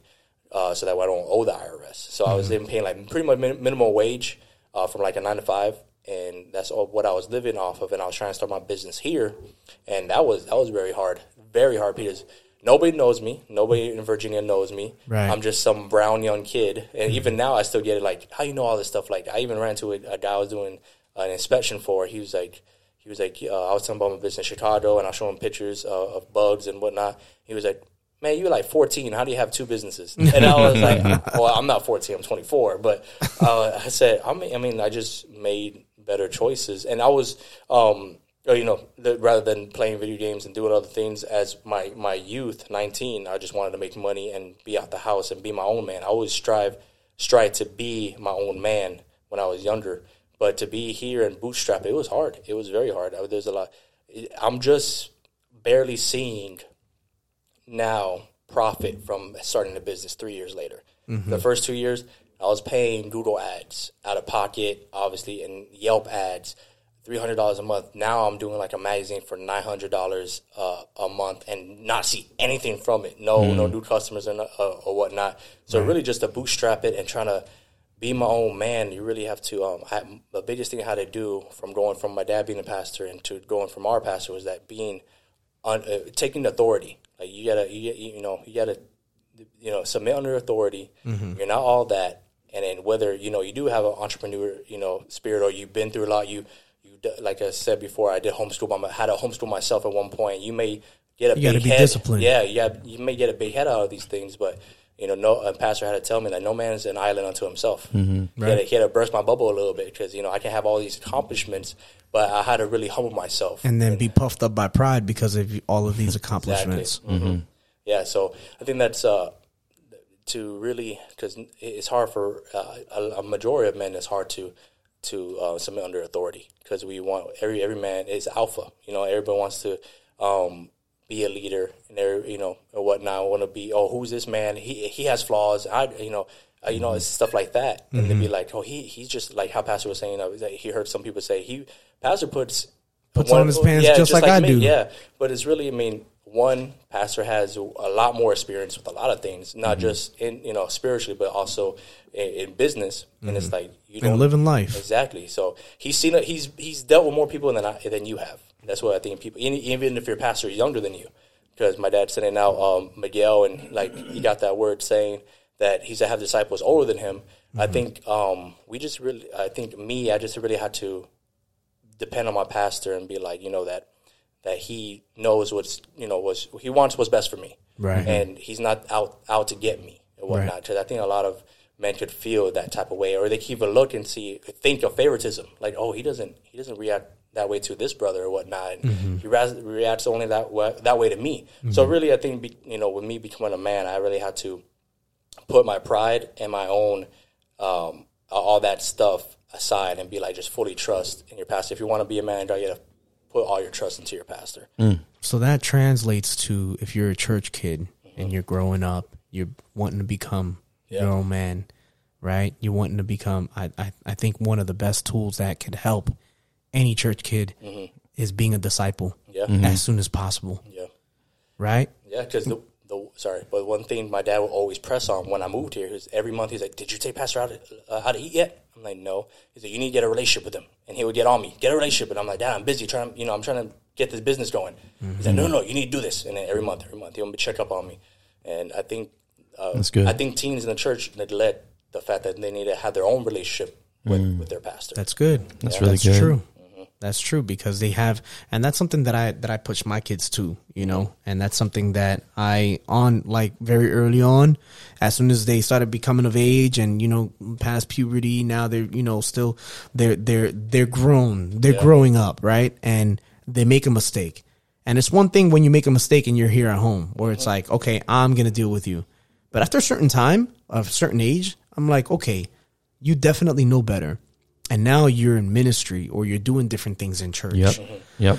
You're involving yourself because you're a church kid, and you see that's what a lot of kids or a lot of people aspire to. Oh, let me make myself useful. Oh, I want to be in a band. Oh, I want to be an usher. Or I want to be this and I want to be that. Well, there's certain, then you're going to come under the same standards as any adult serving in that capacity as far as ministry goes, which goes for whenever you do make a mistake.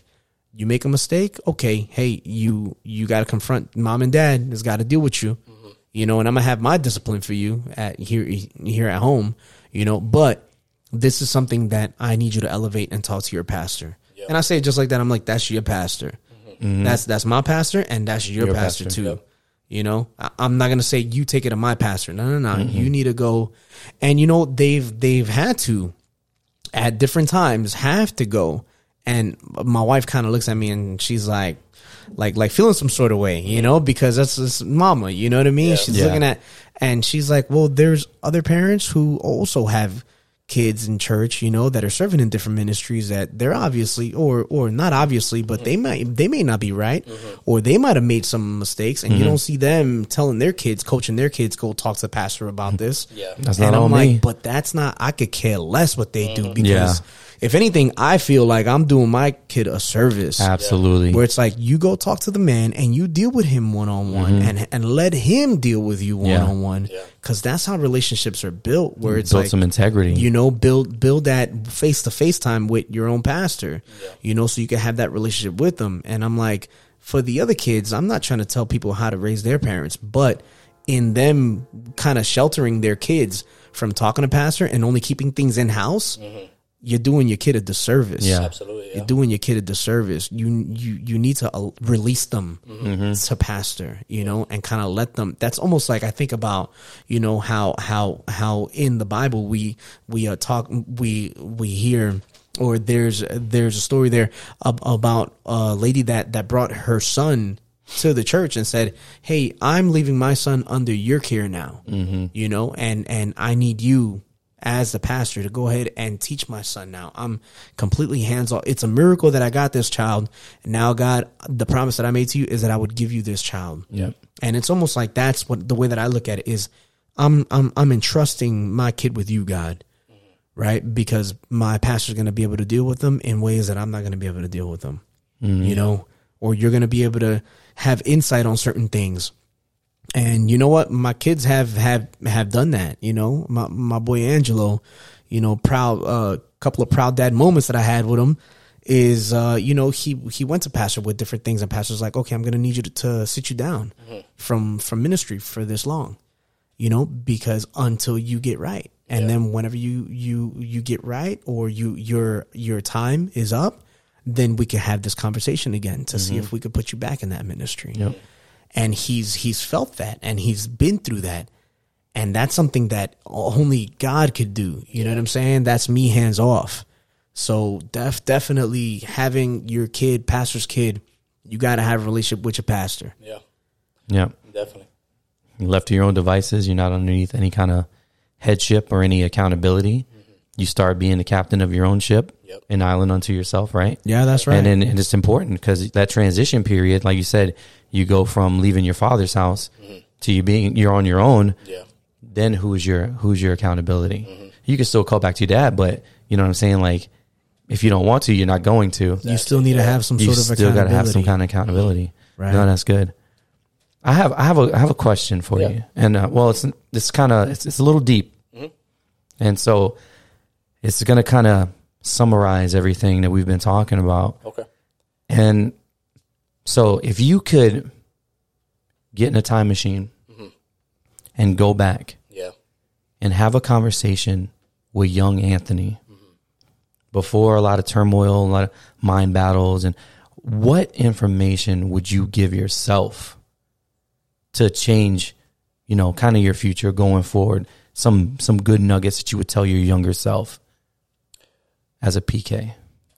If I can go back in a time machine and go back, I would go back to the time when we were dealing with the death of my brother, because that's when I felt like God was neglecting us, and I would want to go back and tell him, listen, this is the time you need to seek God the most, because around that time we had an evangelist doing the revival, and he had given me a word, and throughout the whole revival he was talking about, you know, planting seed, reaping what you sow, and he was saying, and at the time, this is before I was even looking at the Playboy the app.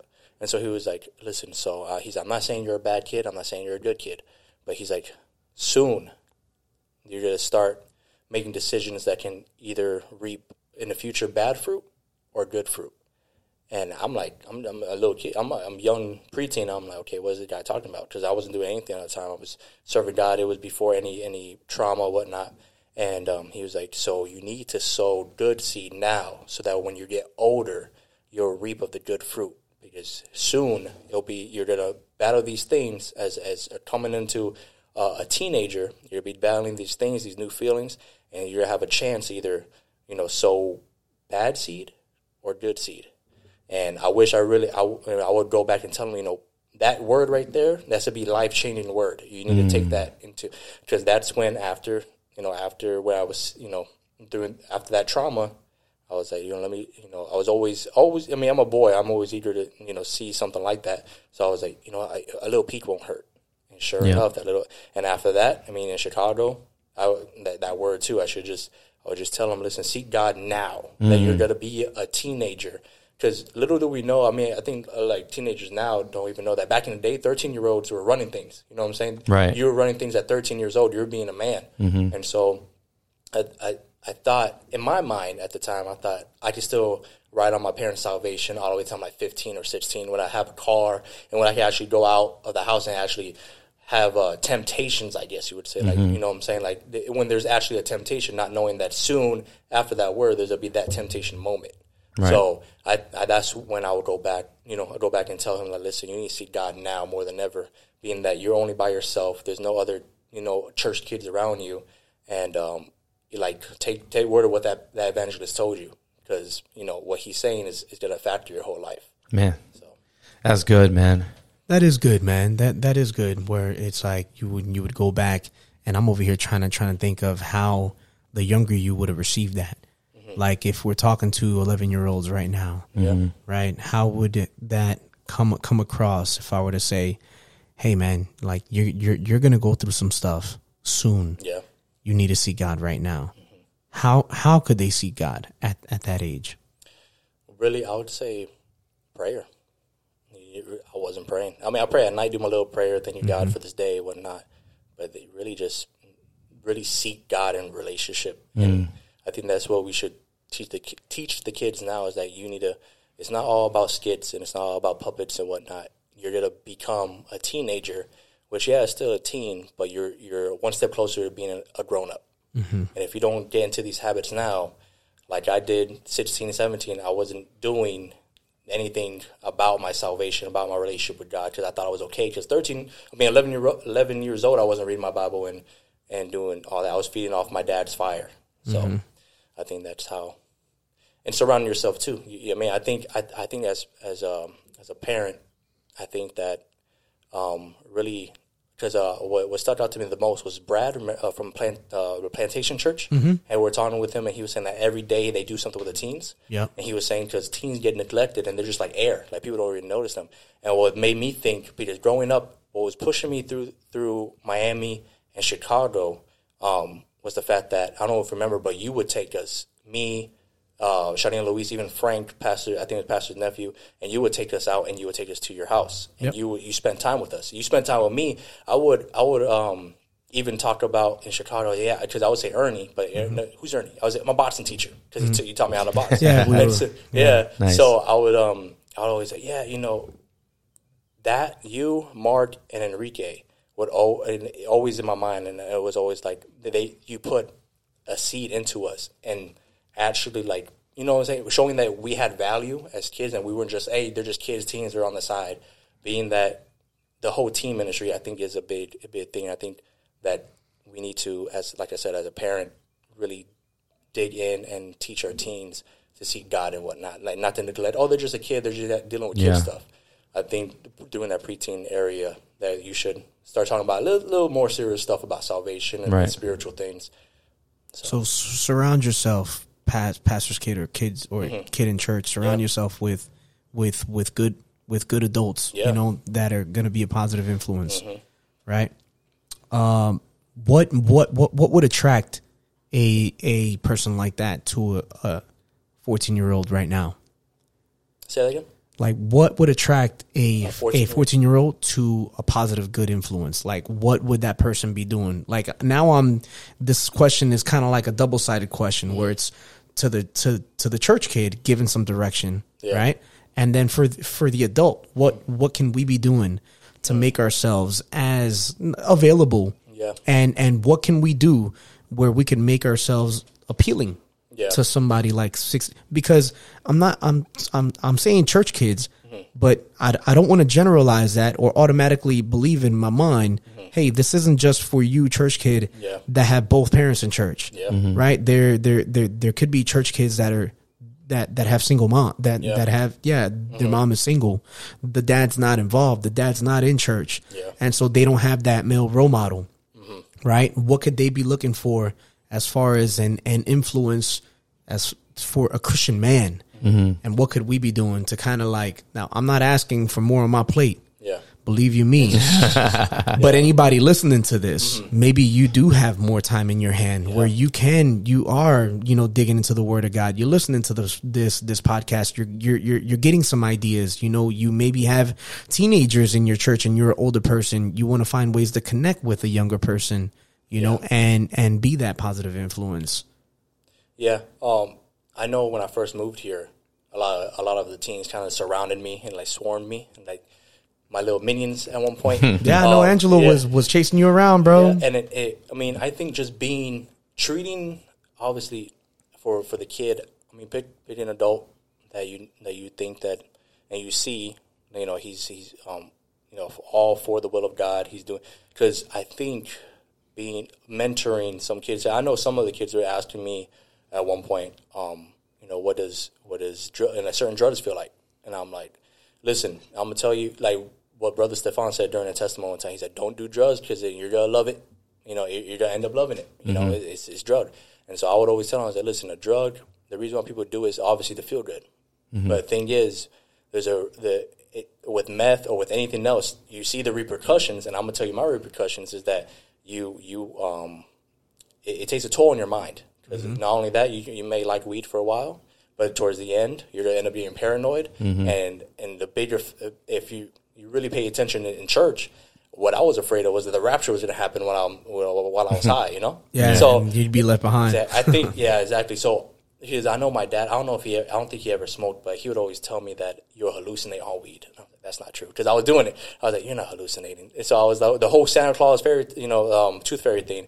So I would say just really express as a man, and if you have a little mentor teen, just really express a testimony. If you see a teen going off the deep end, because like I said, biggest things for boys growing up is girls. They have interest in a girl and they want to, maybe have a girlfriend, have a relationship, want to touch. Why can't I touch now? You know what I'm saying? Well, this is the reason why we do things the way it's supposed to be. So be willing to have those conversations. Exactly. Yeah, answer those questions. Don't be afraid to have them. Don't be like, you don't do it because it's bad. That's it. Yeah, don't give a short, like, be okay with keeping it real. Yeah, exactly. Right? Where it's like, okay, well, this is what I do know, right? And balance it out, right? So, but not being afraid to talk about those tough topics. Yeah. Right? Not necessarily bring them up though. You know what I mean? Yeah, you don't bring them up. Because that'll be weird, bro. That's weird. Hey, you want to know about drugs? Like, no, that's right. Yeah. Let the kid kind of naturally, right? Hey, little kid. Yeah. I would say really encourage them to go to outreach. You can even have a fellowship, not just with a team by himself. Obviously, a male with male, female with female. But if you're having a big group fellowship, have one team come in and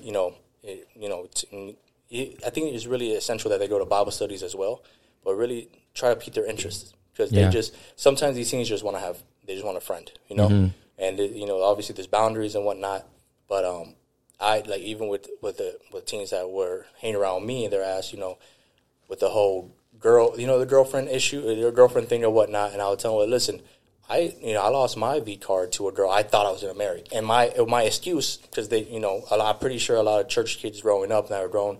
And they use this excuse that, as long as I'm going to marry this chick, I can give her that was my excuse. I was 17. I was like, oh yeah, for sure. I've been with this chick for 3 years. So I'm going to give her my V card. I know for sure I'm going to marry her.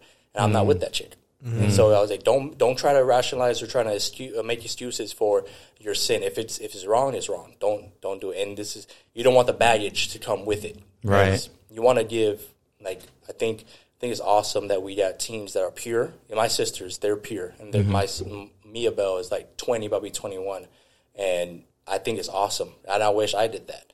But, that's the thing. And also, if we have, me having a daughter, teach them the game that men play, that boys play. I mean, usually boys in the church don't have good game like the boys in the world because they play the game, you know. Mm-hmm. So I think teaching, like, listen, if he says make sure you tell your daughter that she's beautiful all the time, that you love her, because if there's something lacking from the father is always the hero, you know, first in the girl's eyes, and I think that the reason being that a lot of girls fall off is because they don't hear it from their dad enough. You know what I'm saying? Mm-hmm. So they don't get that love from home, Exactly. from daddy, so they go searching it from the next, Exactly. the next best. Well, not the next best man, but the next man with the slickest tongue. exactly. So, Right? Say the right thing at the right time is like, watch out, girl. Watch Yeah. out when it. And I'm not saying put your whole dirt out. Like, I used to, this is how I got this girl. Telling your daughter, this is how I got this girl growing up. This girl, this girl. Right. Just be like, this is the game. And I would tell my sister too. My dad always taught me there's no such thing as a platonic relationship. Between a boy and a girl. Between a boy and a girl. Yeah. So There's always some sort of emotion attached. Exactly. So my sister Mia Bell, she was. I had peeped that she was talking to this boy from another church on Instagram, social media. I was like, "Why are you talking?" Because the boy had a reputation that he would talk to a lot of girls and flirt around. And I would tell her, "Why are you talking to that boy?" She was like, "Oh, there's nothing about it. We're just friends." So I was like, "Does he know that?" And she was like, "Yeah, he knows." I'm like, "All right." And it was a very next conference. One of my buddies that's a mutual friend with that boy, he was like, "Hey, so you think about talking to coordinating a girl and stuff like that?" And he was like, "Oh, no." He said, "I'm not serious about any girls." He's like, "But I do have some flirting relationships."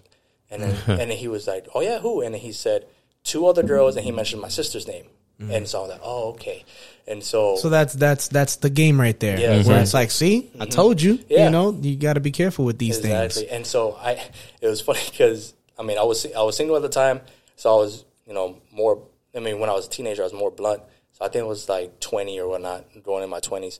And my boy told me that he said this. I was like, all right, cool. And I was going to go talk to me before service, and thank God I didn't, because I was very upset. But it was after, and I was like, hey, can I talk to you? And I told him, I was like, listen, I don't want you to talk to my sister anymore. I was like, this is what was said.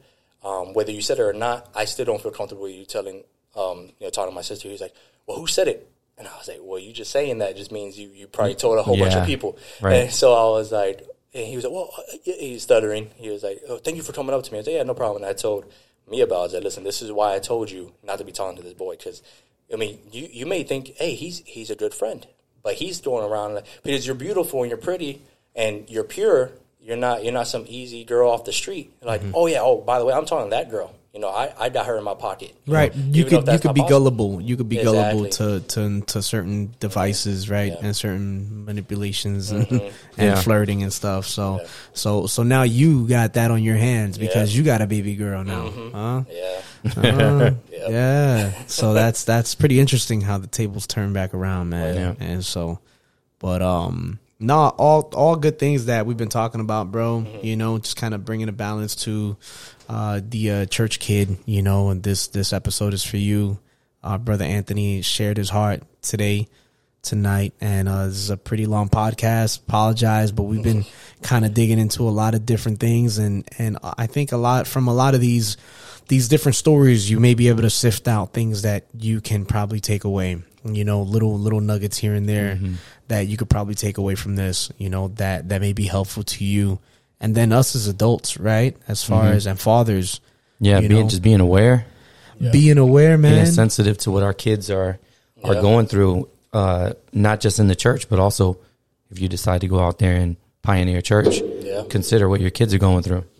Yeah, that's right. Some really good information. Yeah.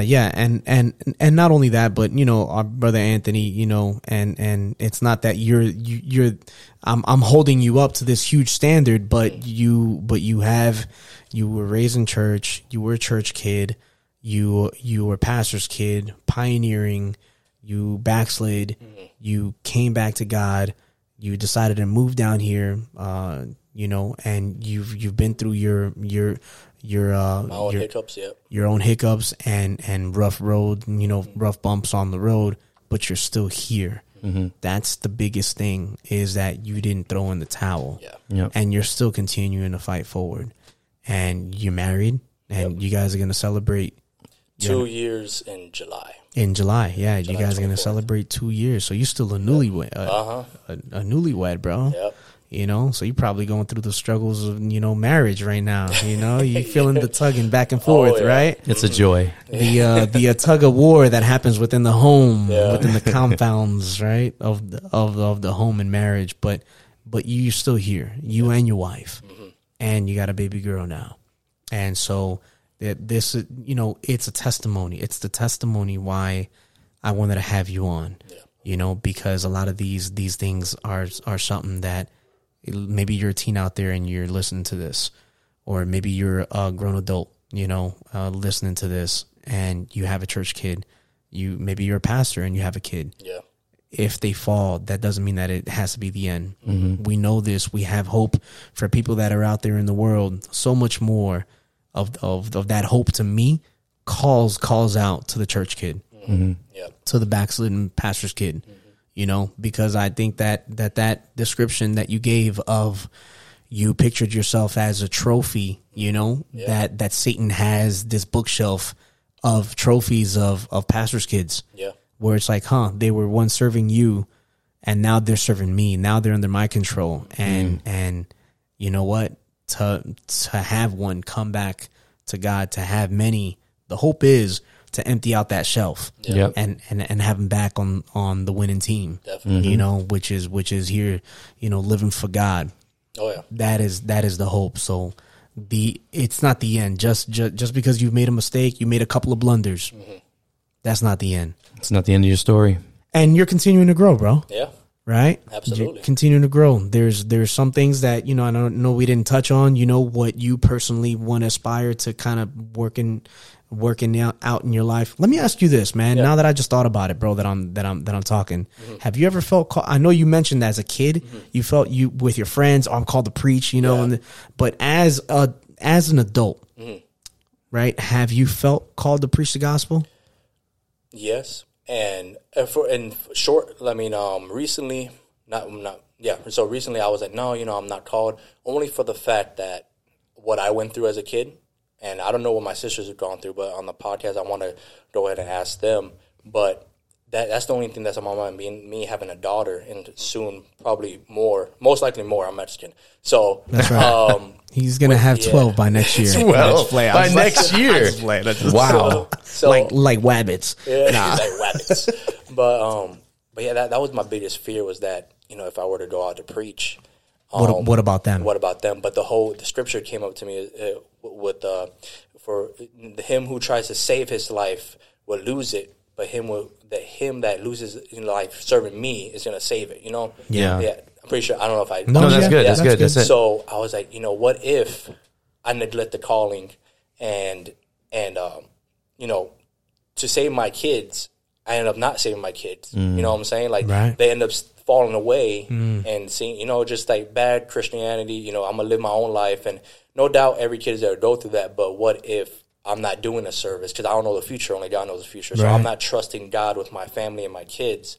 So that could just backlash. God knows what's best for us. But I do feel a calling to preach. Okay. Yeah. So I just don't know where. I don't have a city or anything like that. But you were called that at one point as an adult, and you still hold on to that. Yeah. But although you kind of wavered as far as doubt, which I think everybody does, bro. Anybody that initially feels that they've been called to preach the gospel, there's that one time where it's like, am I though? Yeah. Like, I don't know if I am, you know, but that you came to that realization on your own without anybody pushing it on you. Yeah. That's awesome, bro. That shows a heart that's still willing to be fully surrendered. And I think that's really important as a takeaway, bro. Yeah. That's dope, man. Yeah. You know, that's awesome. I'm happy for you, bro. Thank you. I'm excited for you because you guys are still young. And who knows what God has in store for you in the still got a lot of blank pages in that book. Yeah. And the wife is down with this calling? Yeah, she's down. We talked about it while we're recording too. Yeah. If I were to go to preach, would you go with me? She's like, yeah. Wow. I don't know. I don't know if she was just saying that just to, you know, marry me now. Not to get you. Gotcha. Bro, she had you, dog. Stop it, dude. She had you hook, line, and sinker. Hey, you know? There, Delilah. I had to do that one. No, just in case that's dope. That's awesome. You know, hearing that she's down. Yeah. You know, and just hold on to that, bro. You know, for the both of you guys need to hold on to that because, you know, we live this life, and this life is not necessarily easy. No. right? If it was easy, then everybody would do it. Yep. But especially the life of those that are called to preach the gospel, man. It's not an easy life. And so we need to hold on to the promises of God and encourage each other whenever things do feel like they waver, you know? And no, that's pretty cool, bro. I don't have anything else, man. Yeah, no, that was a good conversation. That was 2 hours right there. Oh my gosh. Yeah, I was Yeah. like, man, this needs to be like 2 parts. And I was like, man, Yeah, no, it'll be one episode, and you know, it's not a bad thing. We're overdue for a long episode, so I So don't if you're mind listening putting to this, Raymond has a $5 cash app that he's going to give you if you finish listening to the end of this. yeah. So And then Anthony does inspections. Oh, yeah. So I'm just playing. I'm done. yeah, so if you listen this far, my cash tag is, you know, I'll put it in the description. Send me $5 if you got this far. Send you $5. I like that. Look at you. I'm just kidding. No, but if you listen this far, thank you. Yeah. And Anthony, we want to give you an opportunity to do some self-promotion for whatever you got going on. So talk to the people. Yeah, so I'm starting a podcast for what it's worth. So far, I have 2 episodes out, and it's really towards, you know, church kids, pastors' kids, even kids that maybe they're not even in the church, and they just, you know, what's life living as a Christian and whatnot. And also put in the perspective of parents and, you know, be careful not to neglect the kids, especially if you're a pastor or whatnot, because there's a lot of stuff that the devil goes for the kids. I think he goes as one way to attack the parents. But, yeah, it's called For What It's Worth. It's on Spotify and Apple Music, or Apple Podcast, and also on Anchor. I also have, over here in Virginia, if you're in the 757 or Hampton Roads area, Tony's Pest Killers. If you need me to kill any bugs, I got you. Call me the Exterminator. And also, if you're looking for a dog, Tony's Bully Kennel. That's So it's right. on Some Instagram. good-looking dogs. Yeah, thank you. 2 beautiful dogs, man. Already had 1 litter. Is it bro. Moolah? Moolah and Venom. Venom. Moolah is a beauty, bro. Venom. That's good stuff. Good stuff. Socials? You got some socials to put out there? Social media. Where can they media? find you? You can find me on Instagram, Tony's Bully Kennel, and also Tony's Pest Killers. I'm going to most likely make a podcast one soon, but that will be for later. I don't know what the name's going to be for that one. Don't know if somebody already has that name for what it's worth, so we'll see. Okay. Yeah. All right. Well, there's your socials and our socials. We're on Instagram and Twitter at the KTB Podcast. So feel free to follow us on those social media platforms. We're always putting out behind the scenes stuff. I was even taking pictures and videos as we were recording this episode. So you'll see those pictures up there. We're mostly active on Instagram, to be honest with you. And Eddie, or Ernie, I said Eddie.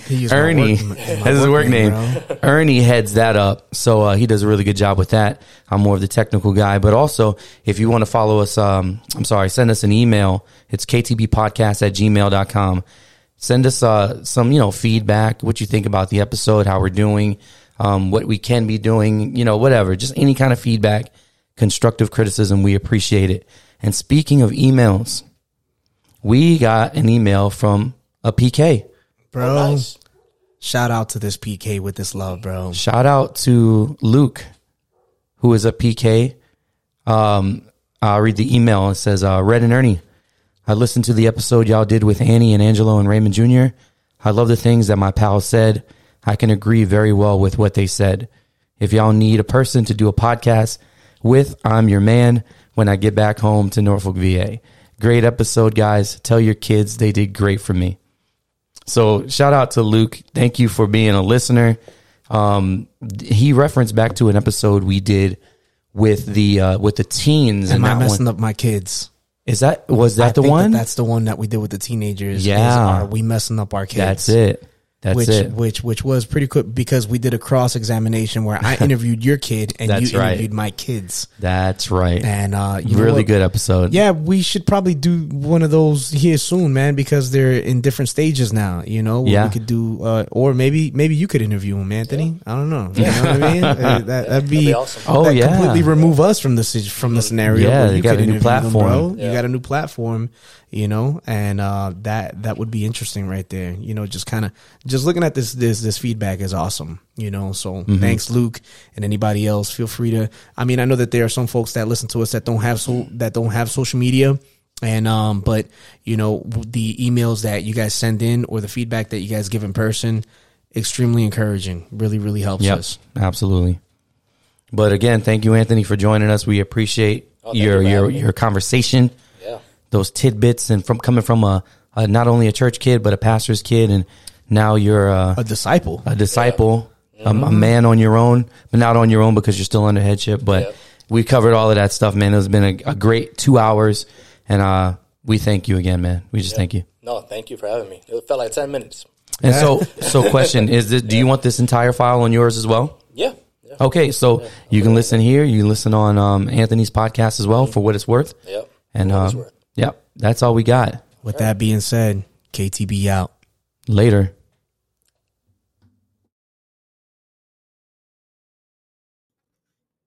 If you like what you just heard and you want to support the podcast, consider becoming a patron.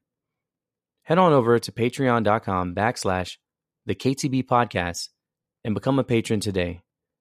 All of your support will go to improving the viewing and listening experience. Thank you for your support. It is much appreciated.